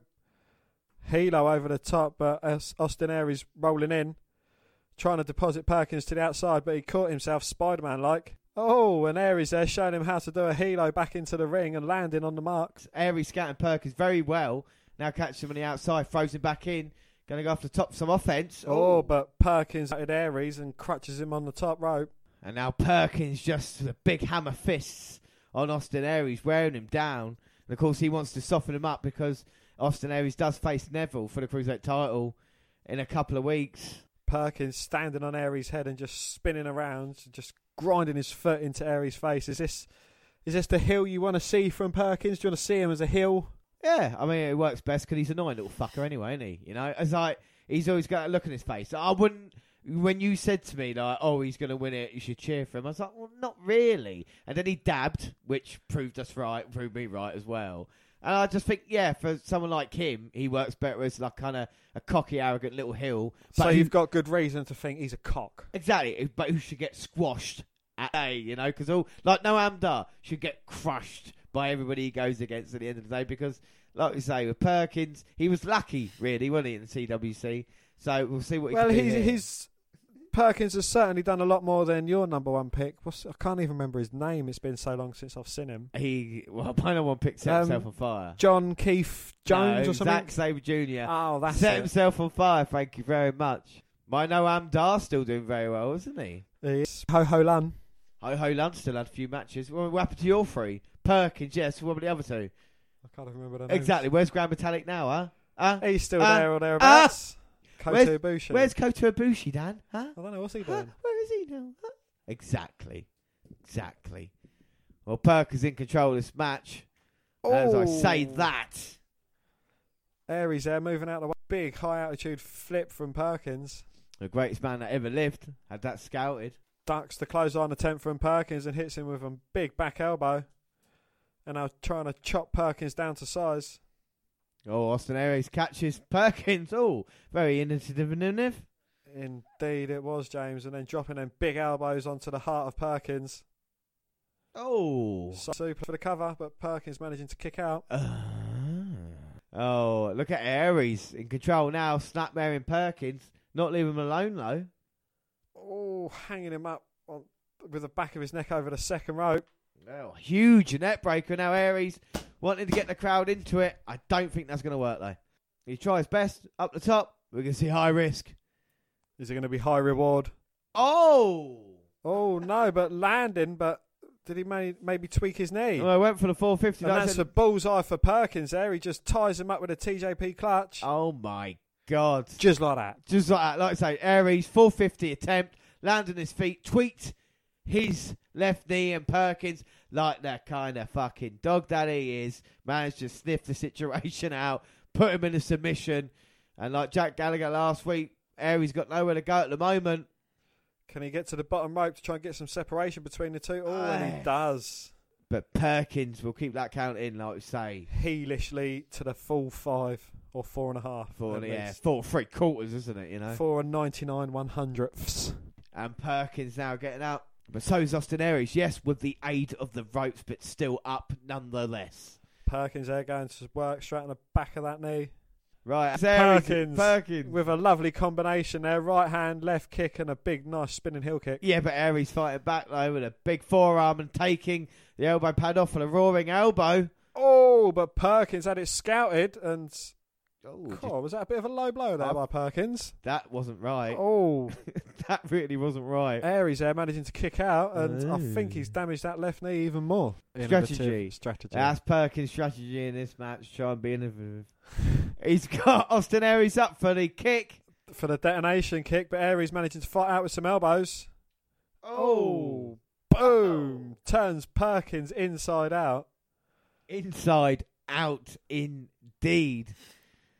And now Aries like, you like apples? How do you like these apples? Oh. Massive elbow there, and now he's going up top. Try and finish off Perkins. With an injured leg, is this the best idea for Austin Aries? Nope. He's feeling the leg. He's feeling the love. Oh, but he hits it on Perkins. 2. Oh, no. But did Aries drag Perkins round so his leg was on the ropes? Well, I think can he get the pin? No. 1, 2. Oh. Like he said he did. He pulled him round too much. It's the ambidextry of TJ Perkins. Is that last chancery? Aries has got the submission in now. Like you said, Dan. Last chancery. Perkins not going to tap out, though. He's tougher than that, isn't he, Dan? Yes. No, Perkins, he managed to out-wrestle a wrestler in Jack Gallagher last week. I'm sure he can get out of anything that Austin Aries can put onto him. He does. He shows his flexibility. Getting his leg on the bottom rope, now rolling out. Now rolling to the outside again. Very wise from the newly heel Perkins. But Aries, just let Perkins go and get count out victory. No skin off my nose as he goes to the outside. Limping round to the outside. And this is kind of carbon copy what we saw last week with Jack Gallagher, of course, knocking Perkins to the outside, bringing him back in, and Aries. Oh, Aries manages to get up a limp TJ Perkins. He might be playing possum. Perkins catching a big drop kick, and now he's got him up. Oh, but Aries there with like the big forearms to either side of Perkins' jaw, hits him with the roaring elbow. 1, 2, 3. That is it. Aries picks up the win in a hellacious battle down. Right, next week, Jack Gallagher's going to beat Austin Aries. That would all make sense. What did you think of this match? I thought it was a bloody good match again, Again, I think it was a bit slower than the main event last year. It wasn't last week. Yeah. It wasn't as technical. I don't think the fans was into it as much. But, a few very good spots and, again, a match that could have gone either way. I completely agree with you, But after beating TJ Perkins in the main event, Austin Aries was jumped by both him and Neville after the match, making it clear that he's at a disadvantage at Payback with TJP in Neville's corner. And Neville's got a foot up now, hasn't he, He has indeed, yes. And, is that TJP infiltrate camp to try and gain his trust to tear it down from the inside? No, I don't think it is, no. Well, what else did we have as well? Alicia Fox broke up with Noam Dar to hook up with Rich Swann, but Swann revealed his true intentions, leaving her in the dust. Tozawa and Kendrick continued their very long lesson session. Yes, it is a very long lesson session, but are you enjoying the feud, Dan? I am, yeah. At least it's got a bit of humour to it, and now I think Tozawa's trying to get his upper hand and, maybe teach Kendrick a lesson or 3. Yeah. And, it is a good bit of one-upmanship between the two. Well, we move on to our next episode of 205 Live. Episode 22, and it is the 25th of April. And our first match is Akira Tozawa and Rich Swann versus Brian Kendrick and Noam Dar. yeah, against Noam A Dar. noticeable absence of Alicia Fox. Recent weeks she has dumped Noam Dar. And like we say, Tozawa teaching Kendrick a lesson. We've been enjoying this feud, but do you think it would make a good tag team match for tonight, Dan? Well, they're certainly trying to build towards something with Tozawa and Kendrick, and the little storyline of Swan and Dar as well, you know. So it's two men getting retribution against two men that have stitched them up or screwed them over. So, you know, and ironically, it is both the heels, Dar and Kendrick, are one that want to get retribution against their competitors. No, it is interesting because, like you say, usually Bayface has got provocation to go after the heel, and now it's the other way round. You could side with Noam Dar as Brian Kendrick, and they're getting beaten out of the ring by Swan and Tozawa. What's Tozawa thinking right now, Dan? Ah! Ah! Ah! Ah! Oh, double drop kick. Sends them both to the outside. They're both going to go flying. Flying. Oh, yeah, and they're both going, ah. Oh, suicide dive through the top, and Swan a little bit late, but over the top and takes out Noam Dar. And Rich Swan doing a lap of ringside as well. Hey! Both men are happy, but they don't want to keep dancing. They want to concentrate on their opponents. Exactly. That lovely move, suicide dive. Where else can you get all this great cruiserweight action rather than 205 Live? Well, you know, you wouldn't expect any more from James's number 2 pick in the tournament. Exactly. Blind tag in by Kendrick, but he's still having no success on Swan. Swan takes him out with a lovely somersault to the back of Kendrick's head, goes for the cover. But he kicks out. And Swan, of course, both these men in the ring, Kendrick and Swan, former Cruiserweight champions, would love to be back in the title picture. But like you say, at the moment, Dan, they've got personal rivalries to end, haven't they? Yeah, well, again, with only one title to go through the whole show and roster, they've obviously got to keep people busy, and they've still got to display the talent, and, you know, so it is good to have these little rivalries going into it. Yeah, speaking of which, I mean, Dar's just taken Swan off the second rope there with a beautiful kick. And I think Rich Swan, I think he deserves what he gets because he kind of involved himself in the Noam Dar thing. I know he said Cedric Alexander was his friend, but it almost, you know... They're trying to cover up Alexander with Swan. I know we intentionally get the two mixed up, but it's just like an Asian joke gone too far. Yeah. And speaking of which, Tozawa can't get in at the moment, but Noam Dar and Kendrick working well together. And I mean, if Kendrick wanted a student, Noam Dar would be a perfect person, you know, Scottish supernova, learning all the tricks of the trade. And he's still a young fella. Exactly, working on Rich Swan's arm. As Rich Swan gets some separation, does he, for Brian Kendrick? No. Oh, no, Kendrick pushes off the rope, off the apron, and he can't make the tag to Swan, but Swan there managing to fight out, hits Dar off the ring edge, takes out Kendrick, but Kendrick returns it with a lovely truck toe hold and drags him back, and now he's just trying to do an Enzo Amore, and all he wants to do is get a fucking tag. Well, Rich Swan's desperate. He's been worked on by Dar and Kendrick. You should note as well, Kendrick, one of the longest reigning tag team champions of all time with Paul London. He knows how to work a tag team. Now Dar maybe not, because he's just come in and he's had his head kicked off by Tozawa. Oh, now Tozawa's finally got the hot tag, and he's taken out everything that moves in the ring. He is on fire, and Noam Dar. And I think Noam Dar's going to be in a lot of trouble. Get a tag out. Oh, nice sunset flip. Oh, fucking goes to roll up Tozawa, but Tozawa rolls through, delivers a fucking hard kick to the face, and then a senton. Oh, but Dar managing to kick out. Ah. And Kendrick back in, trying to help his partner. Oh. Hurricane Rana there takes Kendrick to the outside of the ring. Oh, Kiri's bringing it tonight, isn't he? Oh, big forearm, not big forearm, mate. No arm, not forearm. Oh. He's going for the pin. Oh, throw him down. Managing to kick out. Throw him down. Oh, fucking hell.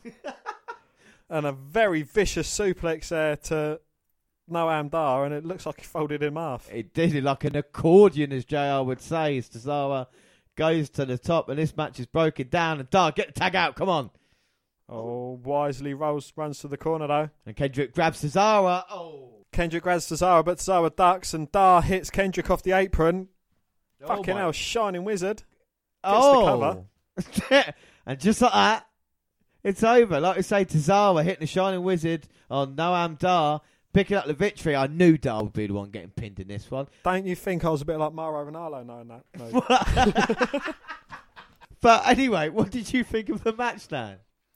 It was quite a good match. It's made Akira Tozawa look very strong, and Noam Dar would have put your house on him being pinned in this match. No. But we move on. And like I say, the crowd was at least sort of awake for this match, weren't they? So yeah, that was all good.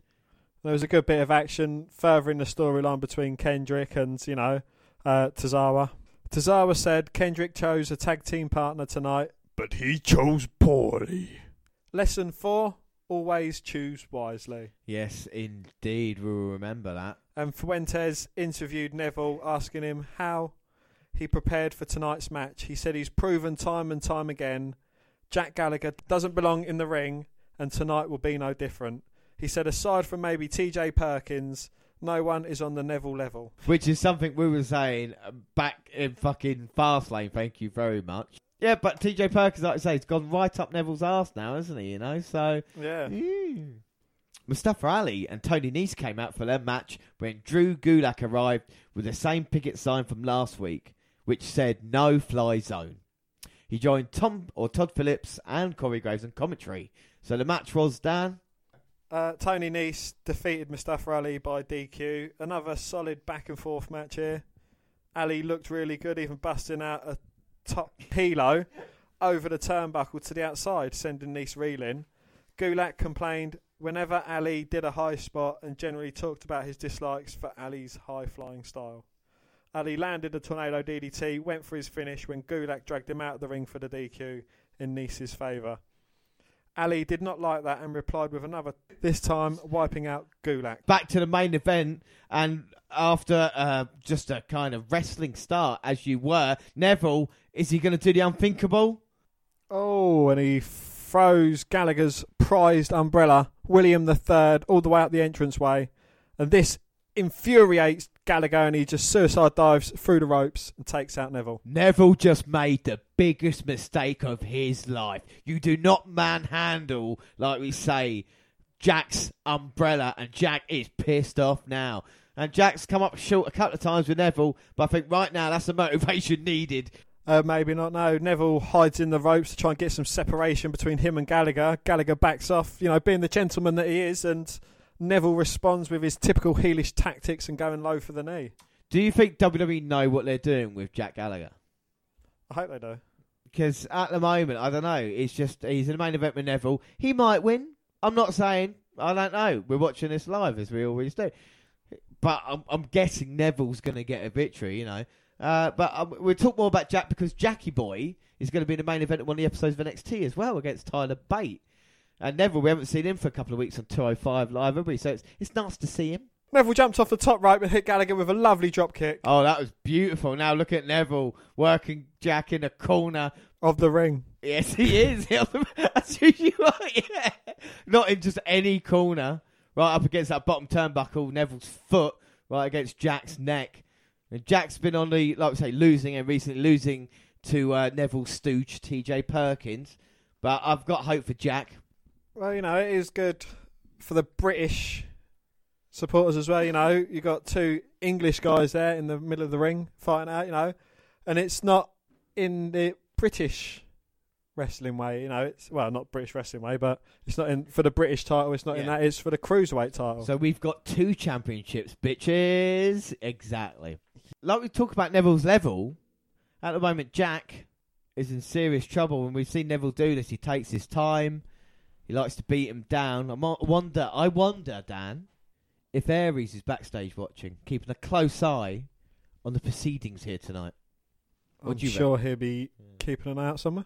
Jack Gallagher with his patented headbutts there to Neville's midsection, trying to get some separation between the two, and that is unarguably Jack's best weapon is his forehead. It is indeed, and Neville just threw him into turnbuckles there. I have said, and we have said for a long time, if Jack can get you or hit you with the headbutts at least a couple of times, that is his biggest move, and he will get you down with that as well. Interesting, I had to let someone down a little bit on Twitter the other day. They were talking about this main event, and they were saying, will Jack Gallagher win? They hope he does. And I said, well, unfortunately, I just don't see Jack Gallagher. They're big Jack like we are. But at the moment, I don't see WWE really going with him, and I think he'll be losing more than he's winning at the moment. Well, NXT have announced before this was aired that Gallagher's going to be facing Tyler Bate for the UK Championship. So, there's still hope of him having some gold there, and he's fighting on 2 shows. So, it is good for Gallagher. Yeah, no, I'd say we're huge fans of Jack, and we hope he does well. Injured or something like this, but at the moment, the way that, like I say, we're going to Perkins as well with Neville and Aries involved. Anyway, Jack's finally getting back into this, Dan. He is, yes, and a couple of big British the European uppercuts. Yeah, managing to suplex Neville as well. Oh, and that beautiful high drop kick that Gallagher does so well. Right on the button, just when Neville thought he had a break in this match, and now Jackie Boy needs to build the momentum there. Twiddle the moustache, son. But look at Neville now, finally got back into this match, and look at the bruising and the redness on Jack's shoulder. And Neville there shouting at him, telling him to get up, but just kneeing him in the face and sending him back to the mat. Drop kick from Gallagher, but Neville nips up almost as quick as Gallagher stands up. And a big headbutt to the chest. That's going to be it. He's going to pin Neville. Yo. Oh, Gallagher fell on top of Neville, goes for the cover, but only a 2. 2. Come on, Jack. Do it for England.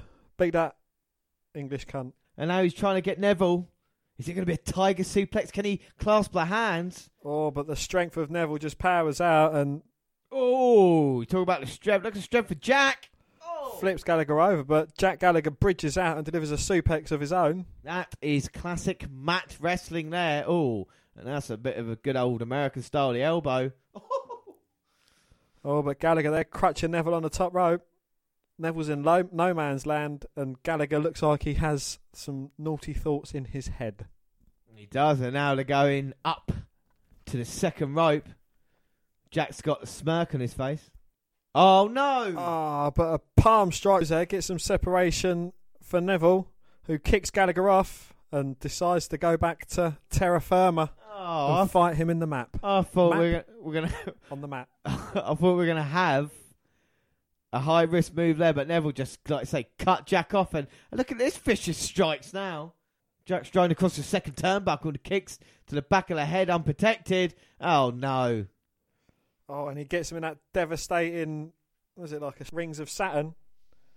And, yeah, Gallagher taps, but Neville does not relinquish the move. No, Neville's not happy. I mean, he gets the job done, makes Jack tap out. Oh. What did you think of the match? I think not a bad match. It wasn't a bad match, It's certainly bringing the heel side of Neville out. He knows how to win a match now. He's undefeated in the Cruiserweight division still. Reigning champion. Is there anyone that can take... Well, Austin Aries is going to try, and he will try at WWE Payback, which, of course, is this Sunday, as everybody listens to the podcast now. We'll see what happens with the future. Like I say, Jack Gallagher, we'll see you on NXT. Not bad main event. What have you thought of the last 3 205s, Dan? They've been good. They're certainly getting a bit more entertaining, where opponents are getting a feel for each other. The Tozawa Kendrick storyline's good. It's even though it's gone on for a little while. Yeah. I think where they're still developing, they're gonna try and leave them in a little feud, and then they've got Swan and Dar in their little feud. And certainly everyone against Neville, apart from Perkins, who's but I think the matches show though when they're given time, they perform really well, don't they? We've seen some great matches here on 205 this month. As we look forward to seeing more, of course, next month, and we move on. So, like I say, it's the end of the network roundup. And Dan, all the good stuff happens on Talking Smack. Last night on SmackDown's post-show, Baron Corbin went into a rage and attacked Sami Zayn. Yeah, I told Talking Smack is fucking brilliant. 20 minutes, but exactly, this happened, yeah. The underdog from the underground wasn't the only victim, however, as the Lone Wolf also struck down an official. Yes, and today, SmackDown's commissioner, Shane McMahon, suspended Corbin for his actions, saying it is never acceptable for an athlete in any sport to put their hands on an official. WWE is no exception. If WWE banned their wrestlers every time they touched a referee during the Attitude Era, you would have had no talent. Well, what about that match we saw the other day? 2 referees went down, the third one come out, and the first one called the finish. I know, exactly. After being knocked out twice. But Baron Corbin's actions on Talking Smack were irresponsible and unprofessional. He's been fined and suspended for 1 week, effective immediately, so he should be back Well, Just in take time. away for 1 second the fact that referees get struck down in nearly every match ever. The suspension to Corbin could allow for WWE to begin the rumoured makeover that is coming his way. Baron Corbin's big push is scheduled for later this year, and he expects to feud with Randy Orton. It is unknown at this time whether or not Orton versus Corbin feud will be for the WWE title, as Orton first will be facing Jinder Mahal at Backlash in May. So who knows what could happen in that match, Dan? But a significant win over the 13-time world champion will go a long way towards cementing his status at the top of the card. Our report also noted that there have been talks of changing Corbin's character, possibly with new music, and WWE officials are evaluating other ways they can revamp Corbin's character before his program with Randy Orton. So are you interested, though, in Baron Corbin vs Randy Orton feud, Dan? Well, it's probably going to end up with Corbin probably getting put over by Orton, because Orton he's still rising. Obviously, he's only ever going to get bigger, but he's starting to get a bit older, so he's going to want to slow down a bit and not take so much of the responsibility in the company. Yeah, and I like Baron Corbin as well, especially from NXT and that, and I think Randy Orton, like I say, I think it would be a good mesh. Season 3 was table for 3, and this is Common Bonds, and it was AJ Styles, Shawn Michaels and Kevin Nash. Not a bad fucking... That sounds good. Very good. Nash, Styles and HBK. Nash says Styles is a friend, and HBK and AJ Styles only met 2 months ago. It's incredible to think that down, isn't it? Yeah. Yeah, it's especially Legends. This is obviously filmed before WrestleMania because AJ is talking about his WrestleMania plans. HBK agrees and says, AJ said that he didn't have any time to enjoy WrestleMania. What happens is you go into it, there's a big event, and then all of a sudden, next night on Raw, bang, you start the next year. Vince McMahon said to AJ, it's all about next year's WrestleMania now, and Shawn Michaels agreed with that, and he said it's good to have time off now so we can look back, because McMahon always said to him that he would tell him it was okay and just move on to the next show, And then Styles asked Shawn Michaels if he's working at the Performance Center, and Shawn Michaels says he is a volunteer there down at NXT training the young guys. So then the next question was even better. Shawn's looking a bit old. Nash is looking in quite good shape. Yeah, Nash looks quite well, yeah. He's embraced the silver fox quite well. So AJ says to Shawn Michaels, are you itching to get back in? And what did Shawn say, Well, Shawn Michaels, he thanks AJ for keeping his name out there, thinking of him. And he says, he looks at wrestlers that come in and thinks, the matches I could have with you. You look good. Yeah. The matches that we could have together, and I don't know, he just looks at different people and thinks that. Exactly. And Shawn said that there's never been a point in time, apart from maybe this year, where it really got to a stage where he did think that he wanted to get in the ring with AJ. AJ put the poster off of him and Shawn face to face at the Royal Rumble, and there was a lot of talk going into that as well. Yeah. And then Kevin Nash quite funnily says that he knows AJ was good, because he carried him for years. Yeah. Isn't that fascinating? It's fascinating for me to actually them sitting down, an artist explaining a painting, talking about the way wrestling works. With Nash, he was involved. He's fought both men, and both times he comments on how well they told the story. AJ was saying that they was telling the story of chopping the big tree down, working him down, and. And AJ even went on to say, even I probably didn't think you was going to be that good, but you exceeded my expectations of you. And that took place, like we say, at TNA at the time. And, I can't help saying now. And Michael's saying we're the little guys, so we should be doing most of the running around as well. Do you think it's mad that they can still reference matches that they've had in other promotions? I love the fact that they do that. Especially with Nash, he always, wink. I'm just going to put, because what's amazing is talking about who would win the matchup, and that's interesting enough. But Michaels is giving reasons why he shouldn't wrestle AJ Styles, saying he couldn't hang with Styles, but couldn't get up to that level, and he would have to really go for it.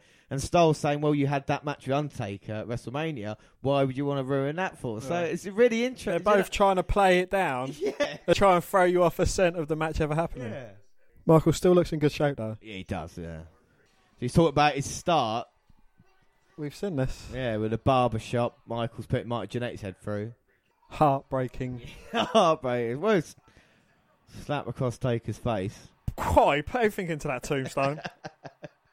Perhaps teasing us with a match that could happen, but... And just rounding up, really, they were talking about, because, of course, the Bullet Club used the Too Sweet. The Too Sweet, isn't it? Yeah. And did NWO use that as well? NWO, they probably made it famous in WWE. And, for the club to go on, they didn't mind them using the Too Sweet. It was all for it.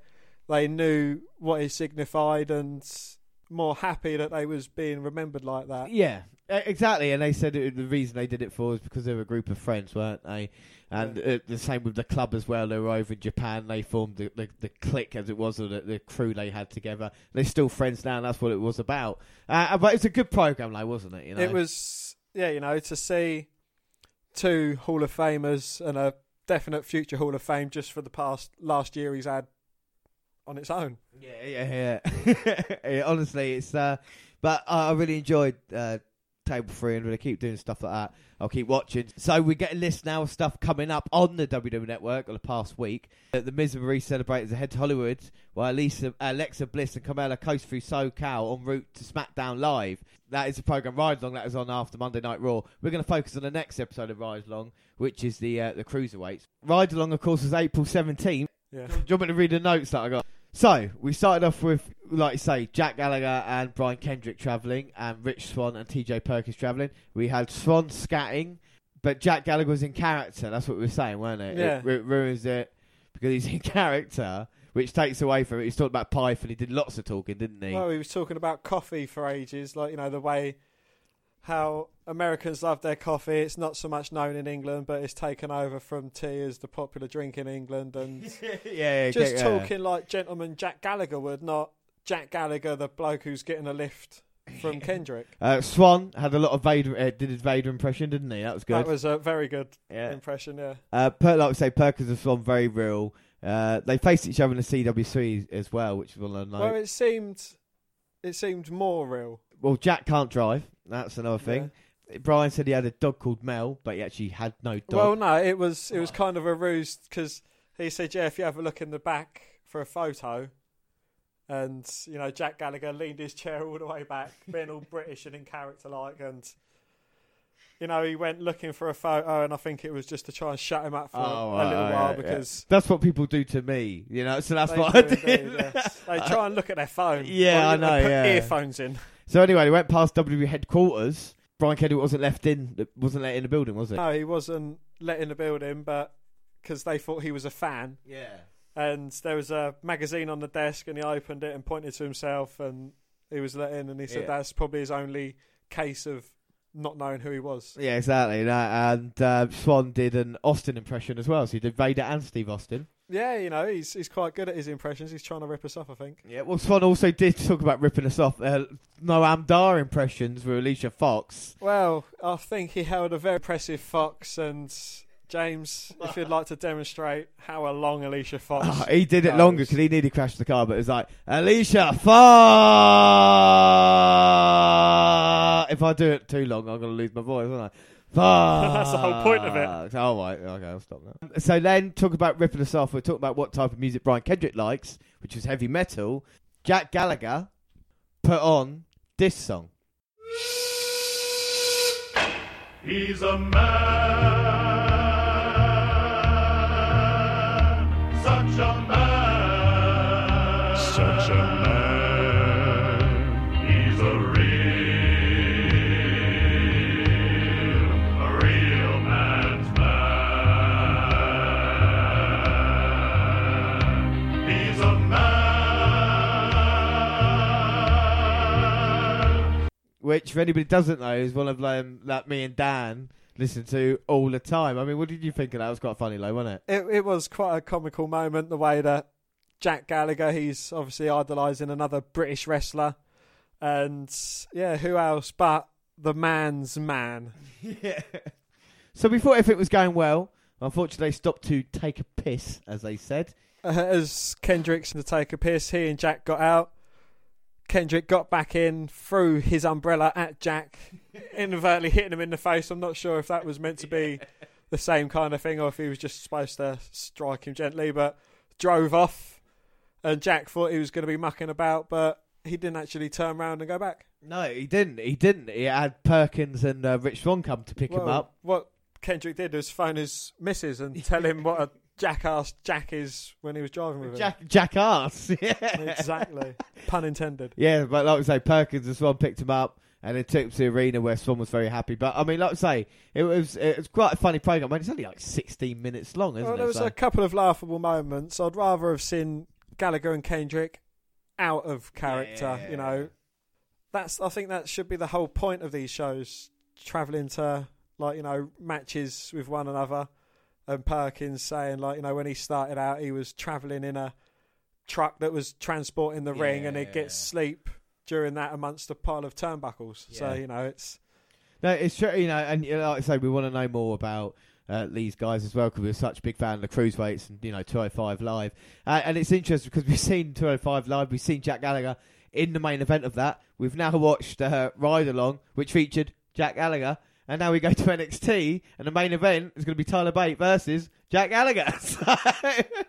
Gallagher special. It is the Jack Gallagher episode. We've seen, this is going to be our second match. Yeah, it's going to be our second match with Jack Gallagher in. NXT will air, and here's the synopsis for the show, Dan. Would you want to read that? Go on. I'll let you read it. The new era arrives at the Full Sail University as Drew McIntyre makes his NXT in-ring debut. I didn't know he was signing. I've never heard of him. McIntyre! But also, Nakamura bids farewell to the NXT universe and thanks them for his time there. Yeah, and it's going to be emotion, isn't it? Because we've been on an emotional ride. Emotion. We've been on a ride with Nakamura. Yes, so it is NXT Update. And Dan, when does NXT Update start? Now!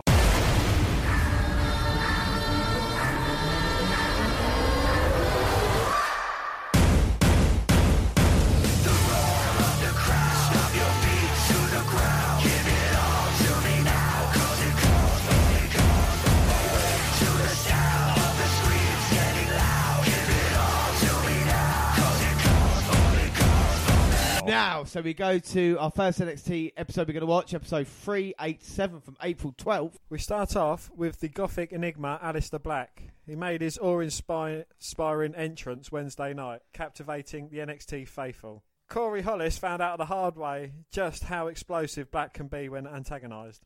Hollis charged at Black and found himself on the receiving end of a Black mass kick. 3 seconds later, Black had scored the second victory of his NXT. So the Black Mass putting Sienna away, and then tonight putting away Corey Hollis. Are you impressed with what you've seen of Aleister Black, Dan? Well, they're certainly building him up to be a monster. He starts off with his hands behind his back, just drawing in his opponent Hollis, and gets caught with a kick. 3 seconds. It's got to be one of the quickest victories on NXT. Yeah, and devastating, you know. You talk about what we're going to see tonight as well, and they need new faces for NXT. Aleister Black, very impressive there. Our next match is DIY, of course, failing in their attempts to win the NXT title at TakeOver against the Revival and Authors of Pain. But tonight, going to go against a new team of Dylan Miley and Michael Blase, is I'm going to call him. Are these local competitors, or are these actually new NXT wrestlers? I think they might be. Let's have a look at the match. So Dylan Miley is the big fella. Aye, big fella. And he's going up there against Thomas Ciampa. Goes for the friendly handshake, but Dylan just holds on to his hand. Ciampa gets in a side headlock. Oh, and Ciampa going to go for a snapmare. Uh-oh. But gets picked up by Miley and thrown into the ropes. Dylan going for the clothesline. Oh, my God. Well, Ciampa goes to try and clothesline him, but Dylan just runs straight through it and then gets caught with a big one of his own. And, Ciampa's in trouble. He is. The shoulder block, and now he's got him up. Fucking hell. Oh, but Ciampa there with the backslide, managing to get to Gargano for the tag. Yeah, not after Dylan had him up in that Gorilla Press Slam, what seemed like 10 seconds. Gargano tags himself in, but gets caught. And now Dylan's got him up. Delayed suplex? Yeah, delayed vertical suplex here. He's had him up for about 10 seconds. All the blood is rushing to Gargano's head. Oh, my God. You can see that. Legs going limp. Oh, no. Manages to hold him up. He's got his hand on his ping-ping. Oh, my God. Look at that power there. Forget about the hand on the penis, Dan. For God's sake. Look at that raw power of Dylan Miley there.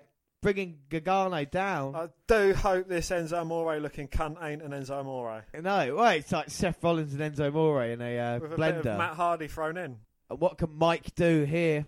It does look like a local competitor. I'm not going to lie to you. But they are certainly putting up one hell of a fight against DIY. I don't know if it's just for their hometown fans. Well, I think Dylan had a little bit more success than Michael's having. Oh, fucking hell. That neck breaker there by Gargano on Michael. And Gargano doesn't want anything to do with Dylan. That's fair enough. Jumper with a big knee, knocking Dylan off the apron. And now, situation for DIY. Oh. That huge double team super kick. Yes. That's the victory over local competitors. Yeah. Well, I'll tell you what, though. Dylan Miley was quite impressive in that one, though. He was, yes. You know, he seemed like a monster. When he had his time in the ring, he looked like someone that could rival Authors of Pain. Yeah. But his partner just screwed that for him by looking like Enzo Amore. So we'll see what happens with DIY then. A very impressive victory for them here tonight, like I say, against local competitor. But I don't think Dylan Miley is very happy. It's Michael Blaze. Michael Blaze. Oh, I got a chant as well. Delete chance. Well, if he can't beat DIY, he might as well beat someone, and Dylan Miley is going to beat Michael Blaze. Oh. Is that a choke slam? Well, just picking up by his head. It's a head slam. Yeah. Oh, and he's got him up now. Big backbreaker. And, yeah, local competitor, big fella, beat local competitor, little fella that looks like Enzo. Well, but I think Dylan Miley's going to be more than a local competitor. I mean, that display there, the way he dominated DIY, I think we're going to see a lot more of this big man on NXT as we move along. And will he find someone he can team with? Yeah. No, I want to just have him singles, isn't it? How many monsters? How many single monsters have they got in NXT at the moment? Yeah, that's true. Exactly. You need to build up. You need to build up, bruv. So next match is Ruby Riott versus Kimberly Frankel. A woman she has a history with, dating back to their days in independence. I'll tell you what, both of these women's got tats. They got a couple of nice pairs. No. Tats on their arms. And ink, if you would. Yes. As the bell rings. Oh.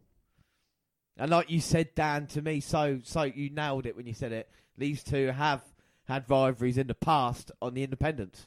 Grabbing hold of Ruby and throwing her into the other turnbuckle. She seemed as like scary and as demonic as Nikki Cross. What, Kimberly? Speaking of Nikki Cross, and there's Nikki, and she is not happy.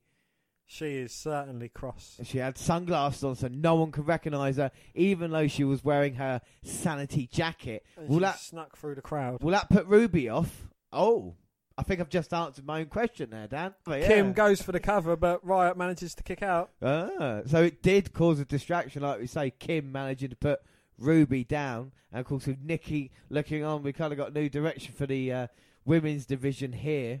3 new faces. 50 chops there by Ruby in the corner, fighting out from Kim, who looked like she was in control. Oh, but Ruby there with a big flurry of offense, and she's just taken her opponent down. She is. Dropkick included there by Ruby. Very impressive. Ruby there with her double knees back of her head into the turnbuckle.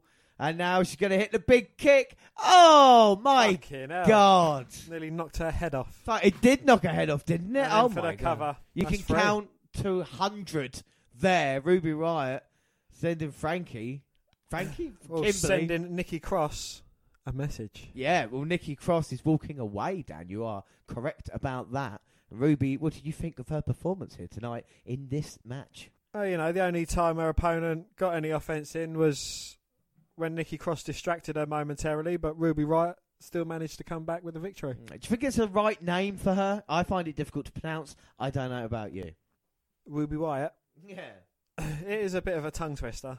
But are you impressed? Do you think she will? Well, she certainly has potential there. If they can use it correctly, then maybe it'll go well for her. We are the Only Lorcan podcast. We only, I tell you. Only. He's becoming the WNR's one of his new favourites. We've seen a lot of his matches. Tonight he will be in action, looking ready to compete. Of course, 205 and NXT's only. So let's see McIntyre's entrance. My dream, broken dreams. Make them come true. Make them come true.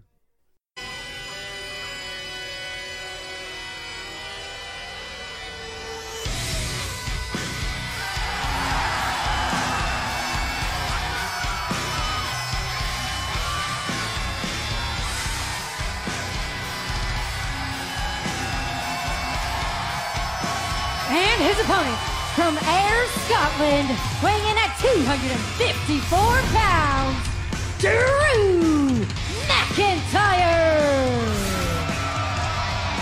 Well, James, your dreams certainly have come true. I like it. So, yes, we welcome the franchise player to NXT, has made his debut here 3 years away, like we say, the former chosen one, the Intercontinental Champion, is now back here to prove that NXT is his kingdom. So why are you so hot on Drew McIntyre? What do you mean? What? Drew McIntyre is a star. For anybody who's never seen him before, anybody who doesn't know what he can do, first off, look at him. 6'6", 254 pounds. He is ripped and chiseled and jacked. He looks like a star. He's gone away from the WWE after being mistreated and built throughout a whole in Europe, in America. So what in did Japan, he do? What did he do when he wasn't with WWE? Did he do any independent circuits? He won every single championship there is to win. Was there any local independent circuits? He was everywhere. We saw him at Rev Pro, of course, where we met him as well. And look at him now with Oni. Look at that. Overhead German suplex. Of course, anybody familiar with McIntyre's style before, it's completely changed now. Yeah, with Oney Lorcan, he is also a cruiserweight. Oh, no, not a cruiserweight, is it? I mean, yes. 205 Live, cruiserweight. But we've seen him give good matches to people like CN and have good matches against other people as well. So we know how good Oney Lorcan is. But I'm just saying, don't forget he's wrestling outside of his weight class. Well, Drew, he's wrestling outside his bracket here because he's not in Drew McIntyre's class. We know that much here. Drew McIntyre is the future.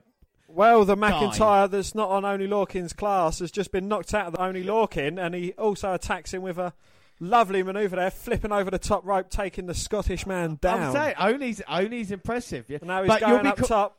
You'll be calling him British when he becomes the first British. Oh, my God. Went off the top, and McIntyre's power catches him. Oh! It's turned inside out by Drew. Sorry, Dan, you were saying? Drew McIntyre's throwing him around like he's a cruiserweight. Well, he is, and look how in control. Look at the smirk on his face as we go to an ad break. Oh, Bobby Roode! For fuck's sake! So Bobby Roode, I love it. I absolutely love it. Oh, God, we're back after the break, and now Drew, beautiful overhead belly-to-belly suplex. Only, though, fighting back, and he's only got one chance in this match against Drew McIntyre. Takes McIntyre down, goes for the cover. Oh, you got him. Oh. Very innovative neck break there. It was, Dan, and a kick out. Ah. McIntyre, like we say, is so tough. I mean, yes, only bigging him down a little bit, but I think we all know who's going to win this. McIntyre's a jabroni. Drew McIntyre, don't you start that. Oh, look at that. McIntyre, the headbutt off. Oh, but only, though, stopping McIntyre, cutting him off. Oh, my God. Now Lorcan's got him tied up in a tree of woe. McIntyre's in all sorts of trouble here. We've seen how dangerous Oney can be. Oh, but look at McIntyre. I knew that was coming. Yeah, I'm sure you did. The power of McIntyre, the speed and strength to manage to... Well, he managed to sit up and then toss Oney off by his head. I would toss my second turnbuckle. My God, the power there. Oney's in trouble. Oh, but Lorcan responds with a couple of slaps. I think he's just angering Drew. I mean, this is what his dad must have done to him on a daily occasion, being Scottish. I know, but I like Oney, the way he wrestles. Oh, tries a big boot, gets caught in the back elbow. What do you call this, Dan? Face buster Alabama slam. Oh! Fucking hell. I think the fans like it. Don't tell me Drew's tuning up the band. He is tuning up the band. Big boot. Oh, my God. Turns Lorcan inside out. 1, 2, 3. And he's busted Oney open in the course of that match. My God. Impressive much? Drew McIntyre. There we go, ladies and gentlemen. This is what this guy is all about. That's why I love him so much. Dan, what do you think? He's not bad for a British wrestler, is he? We'll see what else he can deliver. I mean, he got took to the limit by He didn't get took to the limit. He absolutely destroyed Oney Lorcan. Look at that. Every time Oney was in control, Drew McIntyre managed to cut it off, catching him in a few massive power moves as well.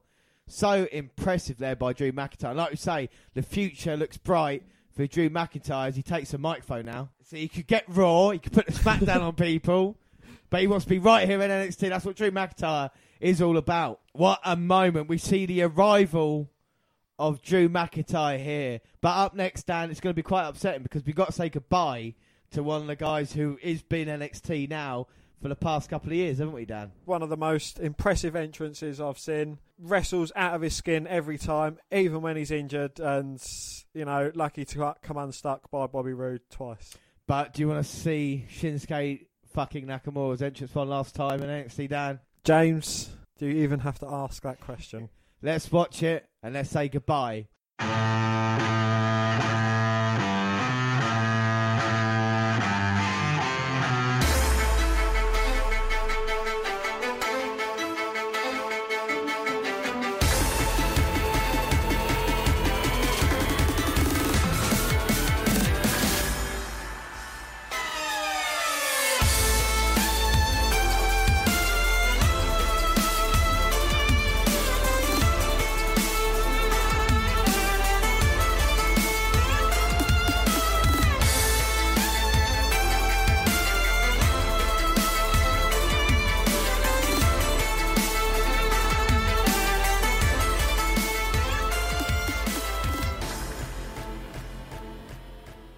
King Nakamura's last time here in NXT, Dan, and we're going to hear what he has to say. But what do you think of the impact Nakamura's had on just your life, Dan? It's had an immense impact on my life, and the crowd says it all, you know, just chanting his name. He's been enigmatic throughout his whole entire NXT career. He's not had a perfect run like Asuka, but, you know, he's been just as pivotal as she has when she started her meteoric rise. And I've got to be honest with you, it's kind of changed my perception of Japanese wrestlers in WWE, but we'll have what he says.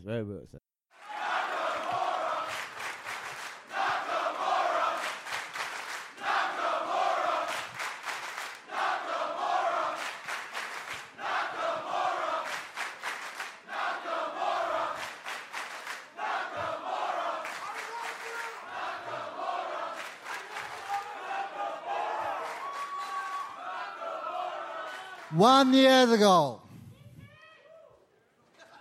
I came to NXT.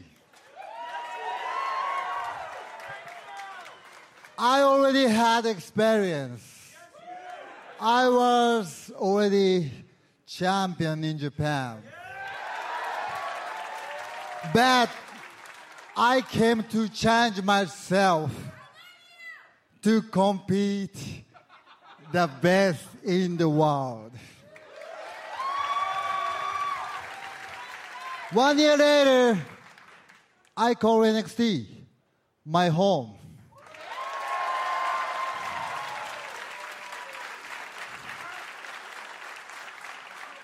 I learned a lot of things from the NXT superstars, the NXT coaches, and from you.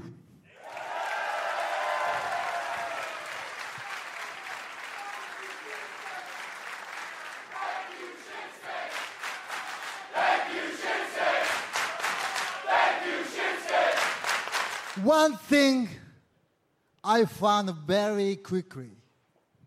You. The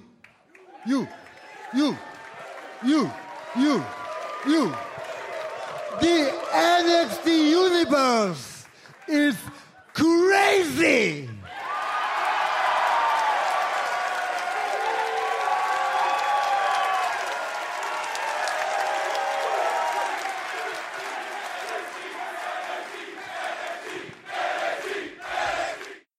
Oh, she's crying. Oh. The amount of respect this man has from the locker room for every competitor to come out and say goodbye. The legend that is Shinsuke fucking Nakamura. Yeah, and he fucking deserves it as well, like we say. Dan, what do you think of that farewell speech?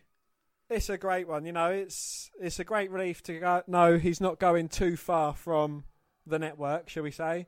Yeah. And we can continue watching him and his obviously meteoric rise through NXT. Yes. And, you know, hopefully he can bring a better flavour to WWE. Exactly, and it brings SmackDown a superstar, doesn't it? And let's hope they don't mistreat Shinsuke fucking Nakamura. So Shinsuke Nakamura and AJ Styles on the same program. Yes. Well, sorry, and Randy Orton. Yeah, well, on the same program. All on the same program. But we've got Drew McIntyre here in NXT. Yes, we lost Nakamura, but we've got Drew McIntyre. But as again, another guy we're losing. We found out the main event for next week's show is going to be Ty Dillinger versus Eric Young in a steel cage match. So we said our goodbyes to Nakamura. Dan, do you want to watch that episode now? I absolutely do. Right, let's watch it. Say goodbye, Nakamura. Goodbye, Nakamura. NXT, episode 388, April 19th.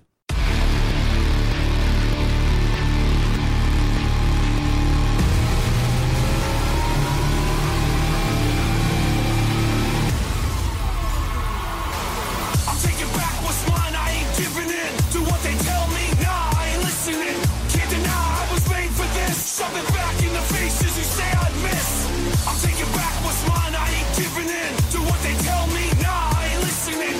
Can't deny I was made for this. Something back in the faces you say I'd miss.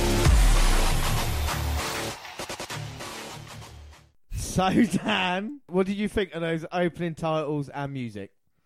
They're certainly livening it up a bit. I mean, they've obviously had to change the entrance, like, you know, the opening themes because, you know, wrestlers have come, wrestlers have gone, so, you know, no Drew McIntyre yet. NXT champion kicked off this week's show with an in-ring promo addressing the fans inside Full Sail University. But I get one a month, and here is my one now.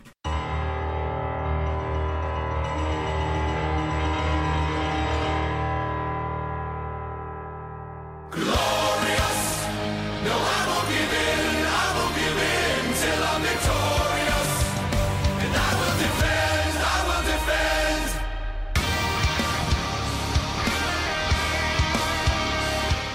Look at that, Dan. That is the man. That is Mr. NXT there. New NXT gold around his waist. You know why? Because he's Glorious. No, I won't give in. I won't give in till I'm victorious. And I will defend. And I'll do what I must. No, I won't give in. I won't give in. Oh, so glorious. Until the end. Until the end. everything is all right in the world because we got Bobby Roode. Not just because it's round his waist, but I'm actually not that keen on that title. Yeah. It's growing less and less on me.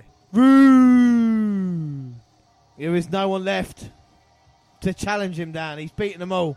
Well, it's not hard to be the top guy when the next biggest fish is some Scottish man, is it really? Oh, so you agree Drew McIntyre is second in command only to... You agree with me that I picked the two... Well, it's got to go that way now, thoroughbreds in isn't NXT. it? Huh? Well, no, it's just got to go that way now, isn't it? Well, exactly. Exactly. As you said, everyone's left. I called... Bobby Roode is here. He stated that neither the fans nor anyone in the NXT locker room deserve to be the champion. I'm sure you'd disagree with that, but I'm not going to go there just yet.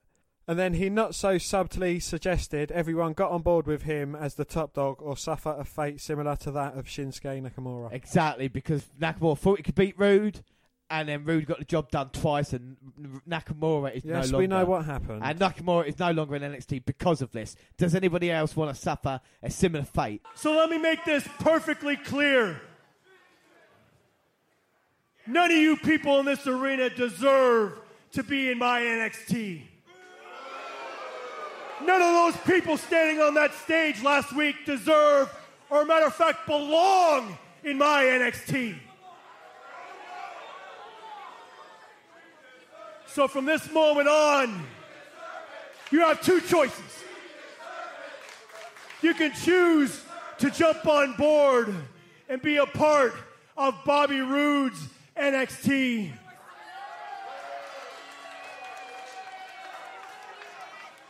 Or you can hit the bricks just like Shinsuke Nakamura did.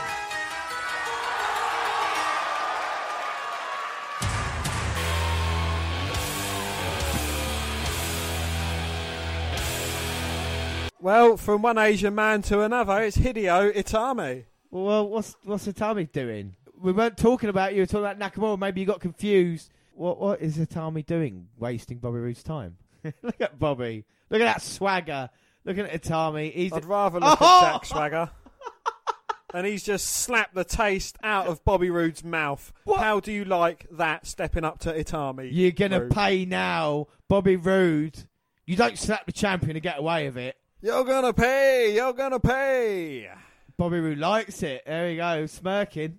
No, he's not. He's just got a grin on his fucking muggy The mouth. fans chanting one more time, but if he tries to lift his hand again, he's going to get hurt. Uh-oh, now Itami's called for it now. He's in trouble. If Roode is taking off his jacket, uh-oh. Well, he's going to get beaten without his jacket, isn't he? The glorious champion is here in the ring, and he's taking off his custom-made suit. Well, Itami managed to slap the champ with his suit still intact. Roode has to roll his sleeves up so he can get better leverage on a slap because he knows Dad, he can't do Roode it is with just the suit about on. to put a beating on Hideo Itami, who deserves it. You don't come out here. You do not disrespect the champion. You've made Roode furious. TKO. Uh-oh. Boom! GTS. Uh-oh. Bobby Roode is snoring. Well, all right. Cheap shot by Hideo Itami there. Bobby Roode wasn't ready, and you hit him with a GTS.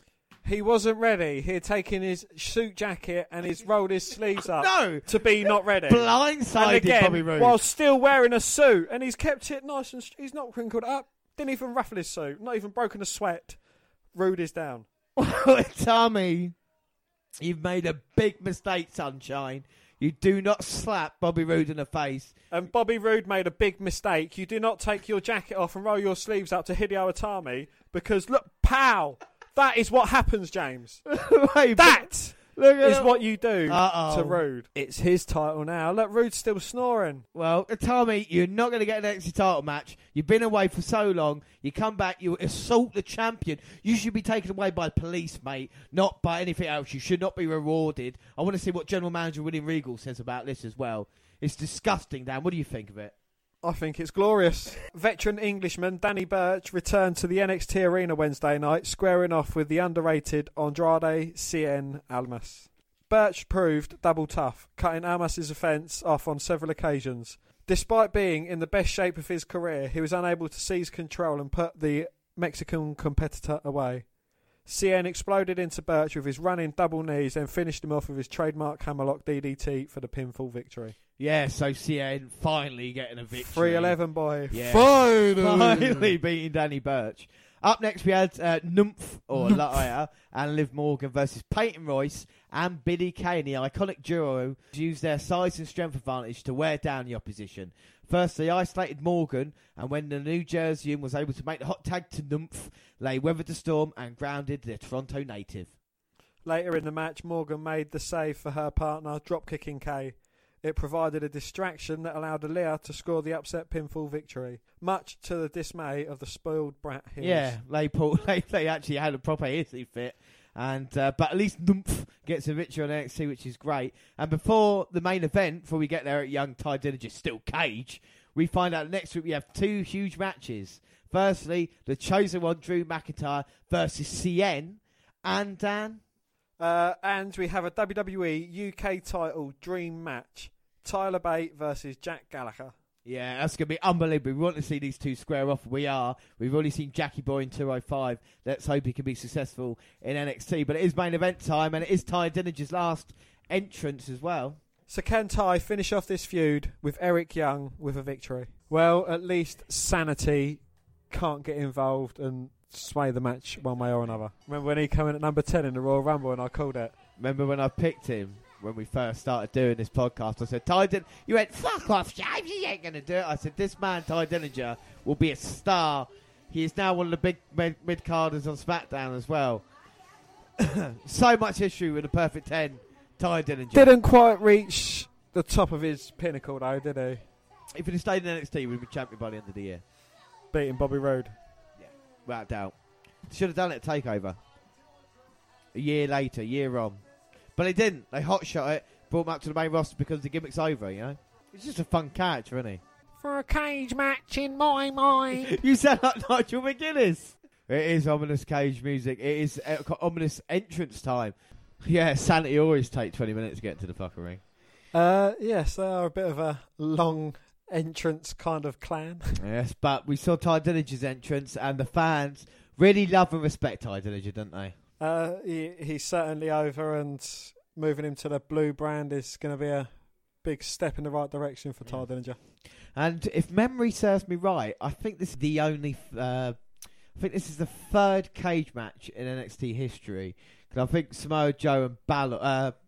Joe and Balor had a cage match, and of course Joe and Nakamura recently had a cage match. I mean, there's not many times we see this, is there? Really? No, it's a good environment, especially for this kind of feud. Ty Dillinger wants a one-on-one with Eric Young, and he's not going to get that if Sanity have access to him. Yeah, exactly. And but even as a gimmick match in NXT, because we don't see a whole lot of them, when we do get one, it seems more special, doesn't it? It's like, it's a cage match, fucking hell. And straight away, Eric Young going to meet Ty Dillinger. Dillinger's the one that's closing the cage. Well, a bit of an undertaker. He wants this match started. Well, he wants to get rid of Eric Young, doesn't he? Like the Reaper of Souls would do. Eric Young's been tormenting Ty Dillinger now the past few months.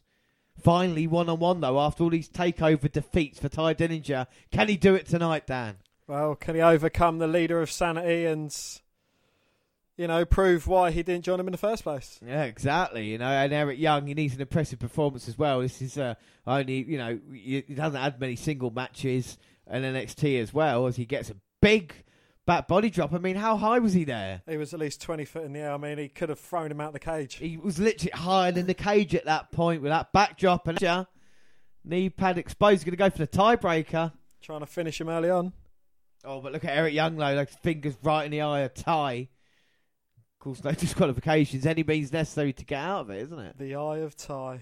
And Eric Young there, throwing him into the cage, trying to injure Ty Dillinger. And this cage looks a bit more rigid than the cages of the past. I was going to say it's sturdy, I mean, Ty versus Cage. I'm backing Cage in this one. Yes, indeed. Ty Dillinger threw him like he was a javelin, and the cage was the javelin catcher. Eric Young just thrown Ty Dillinger into the cage, and he's taken over. And now he's asking for the door to be opened. This could be it. You could possibly stand on top of that if you wanted to. Well, beforehand, it was kind of like a tube section, like grid thing. It was like a ladder on top, wasn't it? But now this is more of a platform. But is this going to be a platform for either man to win here tonight? Look at that. Eric Young with a dragon sleeper in the corner, lifting him up on the second rope. Jumping off and dropping the elbow to the back of Dillinger's head. Goes for the cover. He was going to get it. Oh, kick out. Have you been impressed with Eric Young? I mean, what does Eric Young need to do in your eyes? I don't know. He's kind of started off like the Wyatts did in WWE, not really overly successful, but then Bray Wyatt has gone on to bigger and better things, so the future could be bright for Sanity. Eric Young, though, right back up there, trying to get Ty Dillinger down, and they're very high up there, but Ty wins that duel with a headbutt. Oh, but Eric Young's back on him like a pit bull. And he's got going to him go up, though, for a powerbomb, but Ty Dillinger's turning it into a perfect 10 punches to the head. Oh, wait, he hit the third one, but... Oh! Eric Young with a powerbomb goes for the cover. He's got it! Oh, kick out. And Dillinger stays in this matchup for now. Well, you don't want to leave, do you, on the losing end of things? Indeed you don't. The door is open. Eric Young maybe could have gone out there. No, he didn't. No, he couldn't. He didn't let me finish. He could have gone out there, but he chose not to and rather attack Ty Dillinger. And now he's climbing over the top instead, even though he had an easier exit. And Ty Dillinger now grabs hold of the leg. He's going to make Eric Young pay. He's on top. Going to pay. Oh, throws Eric Young off top. He did pay. He did pay. Oh, and Ty Dillinger building some momentum and throwing Eric Young into the side of the cage.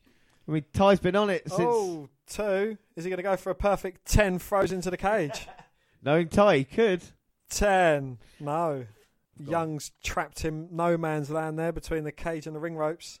And there you say Ty is stomping a mud hole and he's walking it dry. This is the build-up. That's one of his signatures now. And he's feeling momentum. Oh! Fucking hell. Super kick there. And Eric Young's head going, oh, there's blood. Oh, Eric Young is busted wide open. I like to see NXT getting a bit gritty. Yeah, that's nice. Like a bit of blood. And Ty Dillinger as well, showing a bit more aggressive streak to him, which can only be a good thing as he goes up now. And this is just on a house show. Yeah, this is a normal episode of NXT. This is what we can enjoy every week. here on the WWE Network. Come with us. And a bloody and beating Eric Young now on top with Ty. You feel whoever's going to win this exchange could go on and win the match. Well, they certainly have the upper hand. Exactly, and now Eric Young winning this duel, going over the top now. Oh, Young's perched on top. He only needs to drop down the other side. But he can't because Ty's got hold of that hair, stopping him with the punches. Oh, if he punches Young off, then Young's still going to win, and he might get caught by his Sanity members. Oh, no. Ty's head gets rammed into that steel cage, and he falls hard to the canvas. Oh, my God. Is Eric Young going to go off top? Oh, my God. Oh! Drops that big elbow from the top of the cage. That must be at least 50 feet in the air, James. Tell you what, fair play to Eric Young. I mean, you wouldn't really expect him to take a bump like that. Well, after he's been busted open, he goes for the big elbow off the top of the cage. Fair play. And that Climb down the other side. he could have done, but instead wanted to punish Ty, and this is going to be it, surely. Don't call me Shirley. 2. Oh! But Ty Dillinger managing to kick out. You're surprising your says it all, James. I honestly couldn't believe it. We see a replay, like it's a beautiful dive off the top. The hang time, Fucking hell. like you said, at least 75 feet there. The life of Ty goes on, He does. and he grabs Eric Young's foot. But it's this one act of desperation, as we see Eric Young, of course, smirking. No, he's not. He's just got a grin on his face. And his he, busted open face. but look at that maniacal look on Eric Young's face now, as he's going to put Ty Dillinger away. But Ty's slipping his knee pad down. Is he playing a bit of possum? He might be, but there's no Sanity members there. Oh, my word. Picks up Eric Young. Oh. Tiebreaker. I did not see that coming. I did.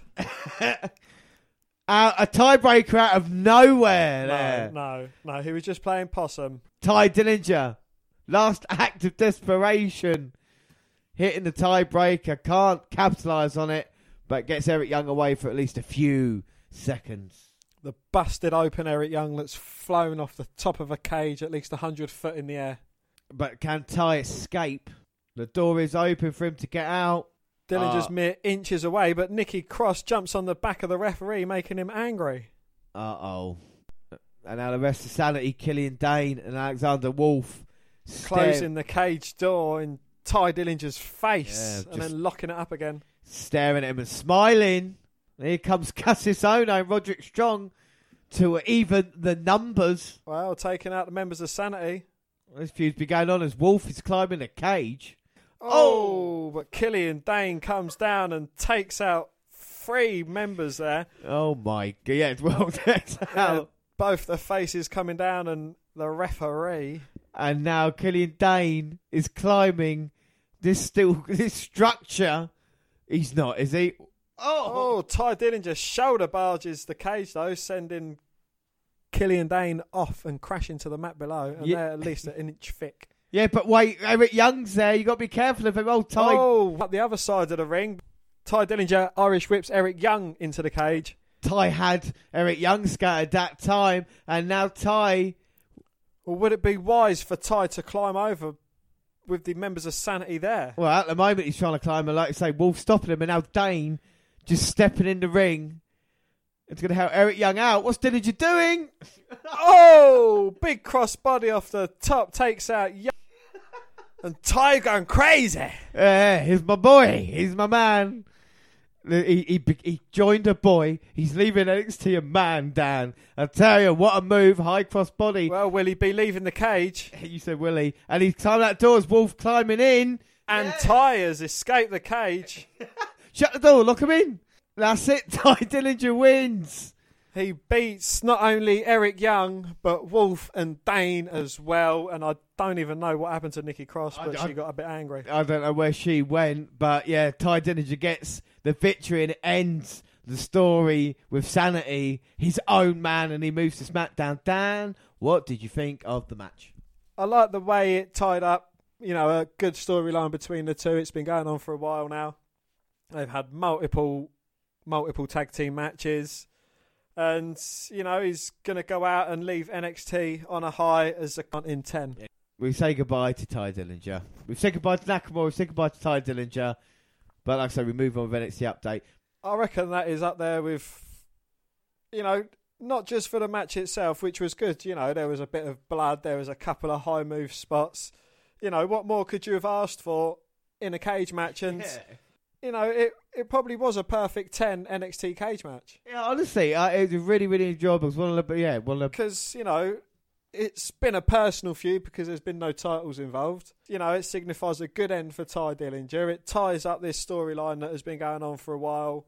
And, Ty Dillinger finally got his one-on-one match with the leader of Sanity, the crew that was trying to entice him in. And, Stalwarts, he finishes it, and with the help of a couple of friends who come when Sanity made their way down to the ring, it was the perfect cage match. It was the perfect reason for a cage match. Yeah. Brilliant end to a feud as well. Eric Young not being pinned kind of helps Eric Young out as well. That's an excellent point. Yeah, he puts in a good performance, saves a pinfall victory as well. And like I say, he can move on now and say, I haven't been pinned yet in NXT. It's a great story, isn't it? Exactly, and that's what we can end on with this episode of NXT. Just 10, 10, 10. Excellent match, and like I say, we move on. So, what do you rate that match out of, say, 10? I think out of 10, I think that's definitely a 10. It's a 10. It's a 10. 10.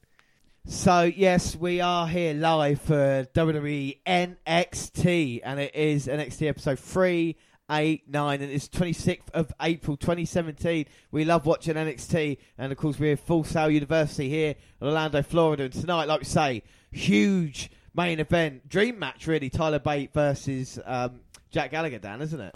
It is, as I mentioned a little while, very recently, we haven't seen much of the UK Championship, and it's good to see it coming back to NXT. Yeah, wait a minute, Nikki Cross is in the ring, and like I say, she's not very happy.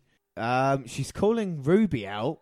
I assume she means Ruby Riott. Well, I predict a riot. Well, of course, Ruby and Cross have had problems in their past, both getting to the ring at the same time. Dan, what's going to happen?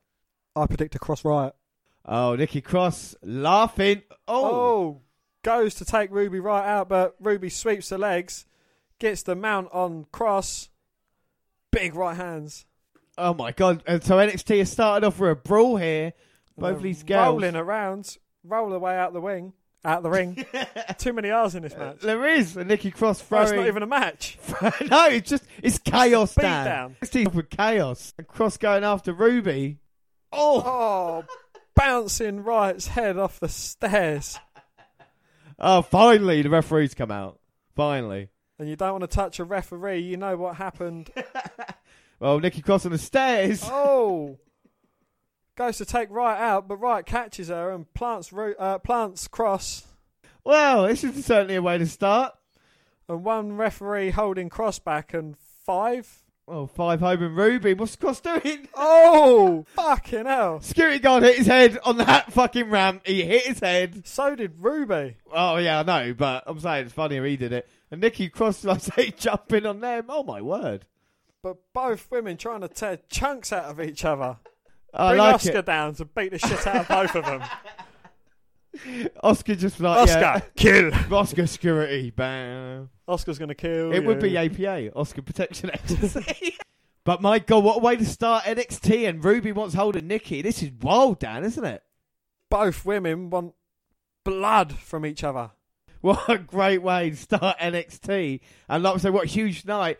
We get a recap of Hideo Itami returning last week and attacking Bobby Roode. Backstage interview with Bobby Roode. He cuts off the question and says that Itami has been gone for a while. Roode is happy to fight Itami, but if Itami wants the glorious opportunity for an NXT championship match, then he needs to earn it. I reckon he's just scared. Do you agree with that? Yeah, you know how much someone coming straight in and immediately getting a title shot, at least Drew McIntyre, he's working his way through the roster, and he's going against the 311 boy. Yes, so unfortunately your 311 boy's going to lose because he's going against my man. Drew McIntyre is in action now, and look at him. He's just a specimen, look. Now, when we saw McIntyre, we wouldn't have thought that he would have gone back into the WWE. I know you had hopes, but Is that is pretty much all they were? If we talk about Drew McIntyre, I didn't think he'd come back like this. I didn't think he'd have the impact he would have in NXT, especially when he signed with Impact and he became champion. I thought, oh, is that the right thing to do? But like we say, he's come back and we're going to see him in action in NXT tonight, and it is a different Drew McIntyre. Yeah, do you think it's wise of him to go to NXT route rather than going to Raw or SmackDown? Most definitely. I think you need a few victories. Or even to the British. Could have entered that, No, it's just great to see him, and I think he'll have the most success in NXT. Look at that, Dan. That's a superstar. I said it with Bobby Roode as well. I said it with Drew McIntyre. You didn't say it to his face, though. I did. He said, you become the greatest podcaster, you become the greatest wrestler ever. We'll meet up at your Hall of Fame. Nice to meet you. Honestly, I've met his dad, spoke to his dad. Yeah. So we're going to start. What does your boy then, 311 boy, CN, have to do to beat my man, the man mountain from Ash? I think it's going to be very difficult for CN to beat a man on his debut. It's not his debut. I mean, last week Drew McIntyre beat Only Lorcan, didn't he? With ease. Only beat him, yeah. No, Only didn't beat McIntyre. Beat Only. I said he only beat him. Oh, right. No. Only. I don't know why you're discrediting Only Lorcan for. He had a feud with CN, and McIntyre now is going to beat them both. He's laughing at that. CN pushing him. He likes it. Told you different side of Drew McIntyre. Throws CN into the ring ropes, but he catches himself and then gets booted in the face through the ring ropes that he caught himself on by Drew McIntyre. Well, it serves CN right, doesn't it? And McIntyre going the outside. Sends CN to the outside again. Meets him with another chop. I'm going to introduce him to the stairs. But CN pulling him off the stairs and sending him headfirst into the top step. You don't beat the 311 boy like that, Scottish man. No, but I would pull Drew McIntyre off. And CN now is in a bit of control. Big boot to McIntyre's face. Got him in a corner. He's just going to psych McIntyre up, though. He's just going to upset fighting back. Well, he tries to fight back, but the 311 boy gives him some knees to the midsection and tells him what is what. Oh, and McIntyre with a chop. It's weird, though, because as I lose Ty Dillinger, I gain Drew McIntyre, don't I? So I've still got my group of people. As Sieng tries to pin McIntyre, but McIntyre kicks out. I mean, you got 311 boy, of course. You've lost Nakamura now. I need to find a new... You need to find... guy. Yeah. Well, McIntyre in the corner, and Sien's going to hit the running knees. Oh, no. Shouts in Drew's face and slaps him. He shouldn't have done that. Oh, my God. You don't spit in the wind. You don't tug on Superman's cape, and you don't slap Drew McIntyre around the face. And Cien doesn't matter. McIntyre slowly made it while Cien was trying to hit him, and he just stopped Cien's slap, and now McIntyre's wailing away on Cien. Look at that. Look at the... And now he's gone to the top rope, McIntyre. He's something else, this kid. Oh. 3MB, baby! No, he's better than that. If Jinder Mahal can be WWE champion, number one contender, McIntyre can be champion. Oh, fuck me sideways. And Heath Slater's been tag team champion. Yeah, exactly. And McIntyre off the top, hitting CM with a big double axe handle smash. Goes for a couple of slaps, but seems unresponsive, hitting McIntyre. We know CM's good at the chops and the kicks. We've seen that in recent takeover events. But like I say, the pure power of McIntyre managing to catch CN and then power slam him as well. Is he going to look for his big knockout kick? Oh, fucking hell. Hits it, turns the 311 boy inside out, and 1, 2, 311 boy lost. Fucking hell. But McIntyre impressive. But I think CN, if he'd have gone that route without annoying McIntyre, he might have been more successful. Well, he tried. Yeah, that's all you can ask. God loves a trier. Exactly, yeah. What did you think of the match? Well, it's certainly putting McIntyre over. He's come in the middle of a feud between two wrestlers, beaten them both in successive matches, and he's just said, look, your feud. Fuck your feud. I just beat the pair of you. Shut up. Yeah, exactly. Shut up, your plex. So there you go. Lord, so Drew McIntyre makes my dreams come to them. Next up, we was backstage in William Regal's office. He books Cross and Riot to face each other later tonight. Oh my God. And speaking of Strong, we will have the first instalment of a multi-part Who is Roderick Strong package tonight. Strong is driving and talking about being a mature veteran. He describes himself as a precise, aggressive and intense. Shots of him working out in the gym. He admits He hasn't told his story or let people get to know him. People see him having a perfect life, but he has plenty of struggles. His mother had a drug problem. His dad had a drinking issue. He grew up in a mobile home with his mum gone for weeks and his dad gone until the morning playing music. Do you want me to take over a little bit? Yeah, go on. Because I can see you getting a bit emotional with with Roderick Strong's journey. Like we say how bad it was, his mum did shoot his dad in an argument. And Strong gets very emotional talking about it. No shit, so do I. He has hidden who he was to hide the pain.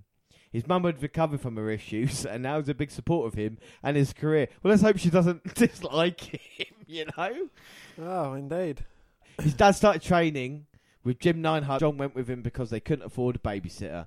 They had a small ring built in a backyard, and that is how he got started. He credits Neidhart for his start. Home movies are strong training as a young teenager. Do not try this at home. And part 2 is advertised for next week. Well, it was a really well done, emotionally powerful package. Just what Strong needed to expand himself as a character and a person. Yeah, and this is what we want, isn't it? Maybe Roderick Strong could be your guy now. Maybe your second one. Go and have a Can little I choose pick. my own, please? Thank Yes, you. you can, Shut but up I'm then. saying...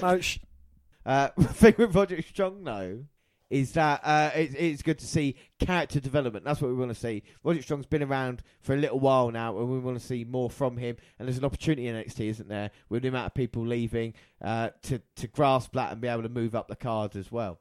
Up next. well, we have Kona Reeves with a new haircut is out for a match. Let's see if he retains his strange in-ring persona. Let's have a look. Okay, he's licking his hands. He's going against Aleister Black, so this feels like a short match coming up. We don't know. I mean, Black won in, 26 seconds last week. We're going to see how he does in his third match. But Kona Reeves, like I say, I like a new haircut. I think his guy could be big in NXT. Oh, my God, look at the start. Well, Kona Reeves straight out the blocks, taking out Black. But Black responding with some big elbows and big kicks to the chest. He ain't fucking about, is he? Maybe not the best idea, then. Referee's getting in between. Don't see that often. Oh. Kona there making the most of the separation and taking out Black on his back. He is. A rake to the eye. Poke to the eye, even. And now trying to send him into the turnbuckle, but... I don't think Black likes that. God, look at it. Like I say, the combination. Knees, kicks, elbows. Oh, there's a lovely discus elbow. I think he's hitting him with stuff he don't even know he's been hit kicks with. Black, kicks Kona to the ropes, bounces off, and then gives him a big boot to the head, sends him crashing to the mat. And instead of going for a cover, he just sits down and stares at his opponent. Oh, and look at Black just lift him up with his foot. Oh!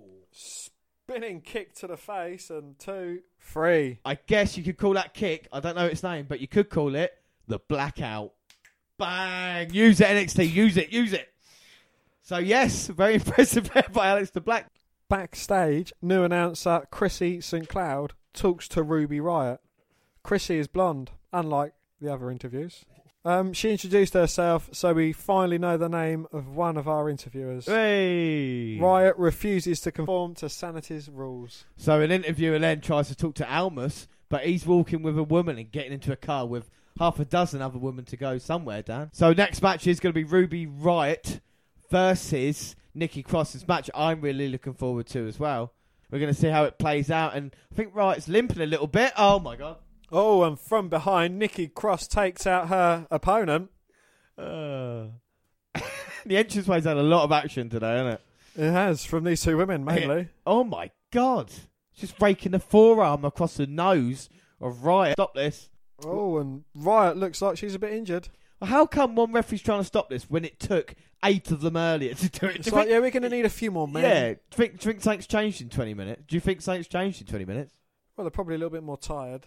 They didn't expect this, so they got to gather themselves as well, because they had a little bit of fight time last time they came face to face. Yeah, that's an excellent point, as Riott sends Nikki Cross into the entranceway. Now she's going to suplex her.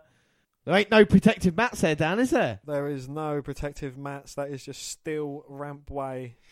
Oh, my word. Unforgiving steel. It is cold, hard steel. Water steel. And both of... and now both women brawling. And Nikki Cross, after that punishment, still manages to fight. Oh! Irish rips Ruby right into the stage. Oh, here comes the cavalry. Hey, finally. Finally, the refs have come back. It's exactly the same people that come out and did this earlier. But my God, these two women just can't have a normal one-on-one match. This is going to be chaotic. And this is Sanity Rules, and anything goes down. Wow. Anything is going. Oh! Fucking hell. And that same security guy, I think he's just a fool guy. Well, he's just been punched in the face by Ruby, and then Ruby Riott. Is his name Matt? As in Protective Matt. She dives off the stage onto Nikki Cross. And it's a wild brawl, and this is a different aspect to the women's division, Dan. Blood, you know, they're not even considering the women's championship. Honestly, I've not seen anything like this in NXT regarding the women here. I mean, they're just mental. Cross is having to be carried out by 4 rather burly referees and security guards, and she is nearly fighting them off as well. Fucking hell, Nikki. I think they're going to have to put her in one of them Hannibal Lecter masks and wheel her out on a fucking trolley. William Regal talks to Oscar in his office. Riott and Cross can't settle their differences, but he will settle who will be the number 1 contender. It will be done in a battle royale. She does her best "are you kidding me" look, and half snort, half laughed. She is clearly not impressed. She's not, but what do you think? Battle Royal will determine the number 1 contender. Well, you know, what other way is there to find the best woman on the roster is to hold a battle royal featuring all the women on the roster. Yeah. To go against Oscar. Sorry if I'm smirking as well. It's just because I see Jack Gallagher and Tyler Bate face off.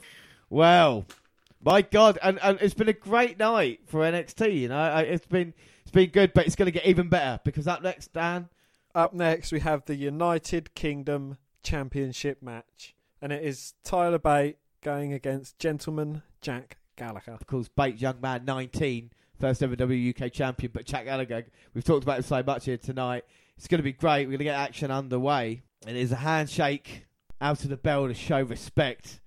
And, of course, Tom Phillips tells us that there will be a new weekly UK show starting on the network soon. Of course, we mentioned that last month, didn't we? We look forward to it. But how do you think this match is going to go, Dan? Do you think we're going to see traditional English-British wrestling here? It's a great matchup, isn't it? I think it will be, yes. You know, you've got one half of the Mustache Mountain, Tyler Bate, and he's going against Gentleman Jack Gallagher, who has impressed us a lot, unless it comes to a car ride. And he's, you know, he's been Gentleman Jack Gallagher as opposed to being himself. Yeah, and you could just tell the way these two wrestling. Jack starting off slowly, and Bate just manoeuvring himself in a position, a side headlock now in control. But you feel that Jack could get out of this. Is this his first or second defence of this title? He kind of defended it many times. He's defended it a couple of times on like Independence and shit like that. Ah. But he's only defended it, on NXT TV twice. He beat Trent Seven, didn't he? How long ago was that? Yeah, a member of Mustache Mountain, my number 1 pick. Your pick, and of course now against Jackie Boy.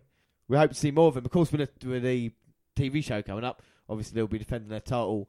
I guess every week, mainly every month. But will they have a title match on pay-per-view? Do you know what I mean? Will they have a? Well, could Neville become the king of the cruiserweights and the king of the Brits? Yeah, but would you want that to happen, or would you want to keep it separate? Would you want them to give him a chance on like SmackDown? Do you know what I mean? Well, you know, if Jack can go for the cruiserweight championship, then why can't, and he can go for the UK championship? It's surely open to British people. They call me Shirley. Yeah, but I think it needs to have a defence at a pay-per-view to actually mean something. I mean, don't get me wrong. It's cool to be called WUK champion, but until properly, then But wouldn't you rather it be appreciated by an NXT crowd than wasted on a dark match?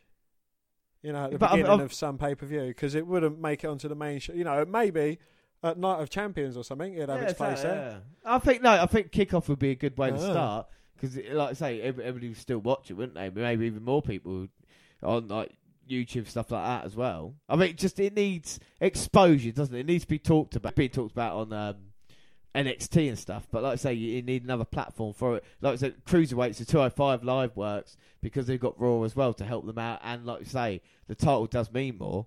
I mean, if it was Neville versus Tyler Bate for champion versus champion, and that was on pay-per-view, do you know what I mean? If that's the only way it could get on pay-per-view, then I'll take that, Well, you would say Jack's got the more experience of the two men, being in WWE now for a few months, of course, the CWC tournament for Jack Gallagher with Even Tyler in a Bate. Royal Rumble. Oh, exactly. In the Royal, how many people can say that? How many people can say that? Period. And how many people can say that with the cruiserweights as well? Jack's ever so confident, and it's a great face-off. Oh, we're back from the break. I mean, at the moment, it's too difficult to call at the moment, isn't it? You know, because they're both exchanging the moves. Go on. Well, both men are great wrestlers, and Jack's got a lovely wrist lock there, working on the arm of Tyler Bate. Well, like I say, in the early going, well, in the beginning of the match as well, both men trading. It's almost like they're joined together. Well, you know, they certainly look rather similar. They do. Do you think it Stereotypical. Yes. Do you think it hurts them? I mean, like, Tyler Bates got a better tan. I mean, Yeah, you know, Jack Gallagher's gone all the way. Maybe, is that why he's got the push? well, maybe so, you know. Not anymore, but, you know, maybe. Well, a UK programme as well, like I was saying, it'll bring more of them guys into it, the more people we saw in the UK tournament as well. And I was like, it can only be a good thing, but you feel like there's going to do a lot. There's going to be a lot of lists. You know, they're going to go into India. They're going to have the next, you know, India's Got Talent, whether it is in NXT as well. And we're going to see a lot across the, you know, hands across the nation, as WWE say. But it's great they started off with a market they could depend on with the English talent as well, you know. And to be a main event of an NXT after last week's, you know, Eric Young versus Ty Dillinger, to have this there, it does show a little bit of respect. Yeah, definitely. But I don't know, some of these fans might not be as familiar with him. I think it would be more appreciated, as I say, on NXT, as they appreciate the younger talent. They know what to expect. Yeah. Oh, yeah. I understand your point in that. And I think the fans, like you say, the fans at the moment just sitting there and enjoying this because they know it's a wrestling match. I mean, some of them might be bored, but this is a different style. And this is what we were talking about wrestlers around the world they bring, you know? As Jack just working the arm, just ever so slowly, but the position, the way he gets him down for the cover, can't keep Bate down for too long. But of course, you got to remember, back in the old days of British wrestling, these guys were going out, you know, maybe even, I mean, the fabulous the Frankie Pallo went 8.5 days. Maybe not. But I see your point. Yeah. Both men, hold up. Oh! Both men bridging out there. A round of applause by the NXT crowd, just showing his strength as well. It's a traditional wrestle-off, crossing his legs and rolling through, sending Tyler Bate flying, and then following it up with a lovely drop kick. And now Tyler could be in trouble, but as I say that, oh! Bate makes him look up with the right and then hits him with the left in the jaw. Oh my God, deadlift German, oh! With the bridge out as well, goes for the cover, but only a 2. 2, but you see the extension there with Tyler Bate as well. His knees were folded themselves. Managed to get Gallagher over. And Jack maybe underestimated the young Tyler Bate. These men might have crossed paths, of course, on the British independence scene as Bate's got him up now. Well, as you say that, he wraps his legs around the waist of Tyler Bate and gets him in a lovely hammerlock. God, it looks like an octopus. Well, you know, he's got the leg scissors around the waist. He's got the arm locked up. Oh, and Bate, is he showing his power? Turns it into a delayed vertical suplex there. Lovely. Go for the pin. Oh, no. Only a 2. 2. But I just knew it would be a nice, a good wrestling match. You know, you talk about wrestling. Bate hits him with a forearm. Gallagher goes off the apron. What's Bate going to do now? Looks like he's going to go flying. Oh! But he goes flying into a Gallagher headbutt. Oh! And he headbutts him back into the ring. That's it. Bate don't know where he is. When he hit back to Jack. Fucking hell. Well, Gallagher's looking a bit worse for wear himself. Come on, son. Get in there. Get the pin. For England. Yeah, for Queen and country. For goodness sake, Jack. Dust yourself off, boy. And now Jack, of course, we know what his finisher is, don't we? The drop kick in the corner. And oh! Wow. Headbutt seals down on over Bate, but only gets a 2 count. 2 headbutts. 2. And Bate showing his toughness. This young man from Dudley. But can Jack get the job done? Oh, uppercut. And what's Tyler Bate looking to finish this? What's his finisher? Tyler driver, James. Yes. It is. Deadly. It's what won him that coveted UK Championship, Dan. And Jack's been working on that arm throughout the whole match and brings him down. Just that. Look at the wrist control, they call it, Dan. I don't want to be too technical with you here. Oh, and he's still got hold of it, and he's Irish. Whips him. Oh! And there's the big heel kick to Jack's head, and now Tyler's going for it. Hits it. 1, 2, 3. Oh, my God. And Tyler Bate retains his UK championship. Well, that kind of finish come out of nowhere, don't you think so? I certainly did, yes. And as we see Pete Dunne looking on, is he that... Oh, not just Pete Dunne, Wolfgang there and a couple other guys from the UK tournament staring on at the champion. Like you say, everybody wants a piece of him. But, yeah, the finish, I mean, I was enjoying the match and then all of a sudden... They're like, yeah, you got to finish it now. It's yeah, like, that is like, yeah, go home. Built up to this bit. This was really good. And then I think Jack, I thought he blocked the kick as well. We'll see the replay. Tyler Driver gets the job done. I mean, what did you think of the match, Dan? Well, I think it ended a bit too soon, you know, and I thought being on NXT, it would have had a bit more time, but they're turning it into an offshoot of Raw and SmackDown as opposed to, you know, a place to develop the new talents and, yeah, you know, just have them having longer matches and telling a better story. I don't think it was too bad. Yeah, it's, Trent Seven and Mark Andrews were the other two guys there. Yeah, like I said, it told a story. It weren't bad, but I could have done it a lot longer. And I'll tell you what would be good if they do want to try it, something a little bit different. Rather than cramming 3 matches into a show, or maybe 4 like they do on NXT 205, why don't you just have one match that goes like maybe half hour, the new UK tournament one? You know what I mean? Go for that long, see if you can build up interest into Every it. match is for the championship. Yeah, like one match a night for the championship. It's like a little different, you know? If you don't win, you go to the back of the queue and then it's the next one in. Yeah. But what did you think of NXT these past 3 weeks? Yeah, it's been good. You know, we've seen the end of an era for Nack. We've seen, you know, Ty Dillinger and the debut with Drew. Don't forget. Yeah, we've seen the debut of Drew. We've seen that Alistair Black coming into it, you know, and making his name for things. Itami, GTS, and of course Bobby Roode. Yep. Yeah, we've had that, so we kind of know what we're going towards. We've got Takeover in the future. With women's division as well, we're getting that sorted out, aren't we? With a Battle Royal. Cross and Riot and the Battle Royal for #1 contender. The only thing we haven't had answered on this week's episode, or this month's episode, really, is tag team division. That's been a little bit quiet. Yeah. We've not seen Authors of Pain at all, I don't think. But we will, of course, be continuing NXT update with our next WNR roundup, and that will be... I think that'll be the weekend of NXT TakeOver is when we'll catch up with anything NXT now. But that's everything to NXT. What did you prefer, NXT or 205? I don't know. I think I preferred NXT just for the historicalness of it all, and especially that cage match. For me, with 205, the match quality is as good as it is on NXT. Maybe sometimes better.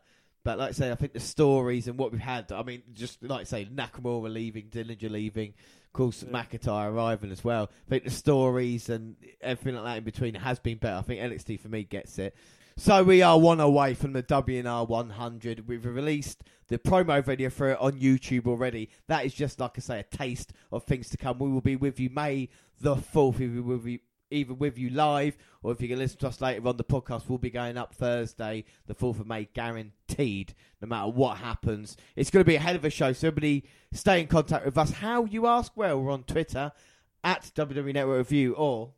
at Vince McDan, WWE. I'm at Jones. We're also on Facebook. We're on Facebook, you can come and find our page, give us a like. We are the WWE Network Review, or you can add me as a friend. I am Vince McDan. Across all the Google platforms, of course. We're on Google+, WWE Network Review. You can send us an email to WNRpodcast@gmail.com. And, of course, YouTube as well, where we uploaded a video.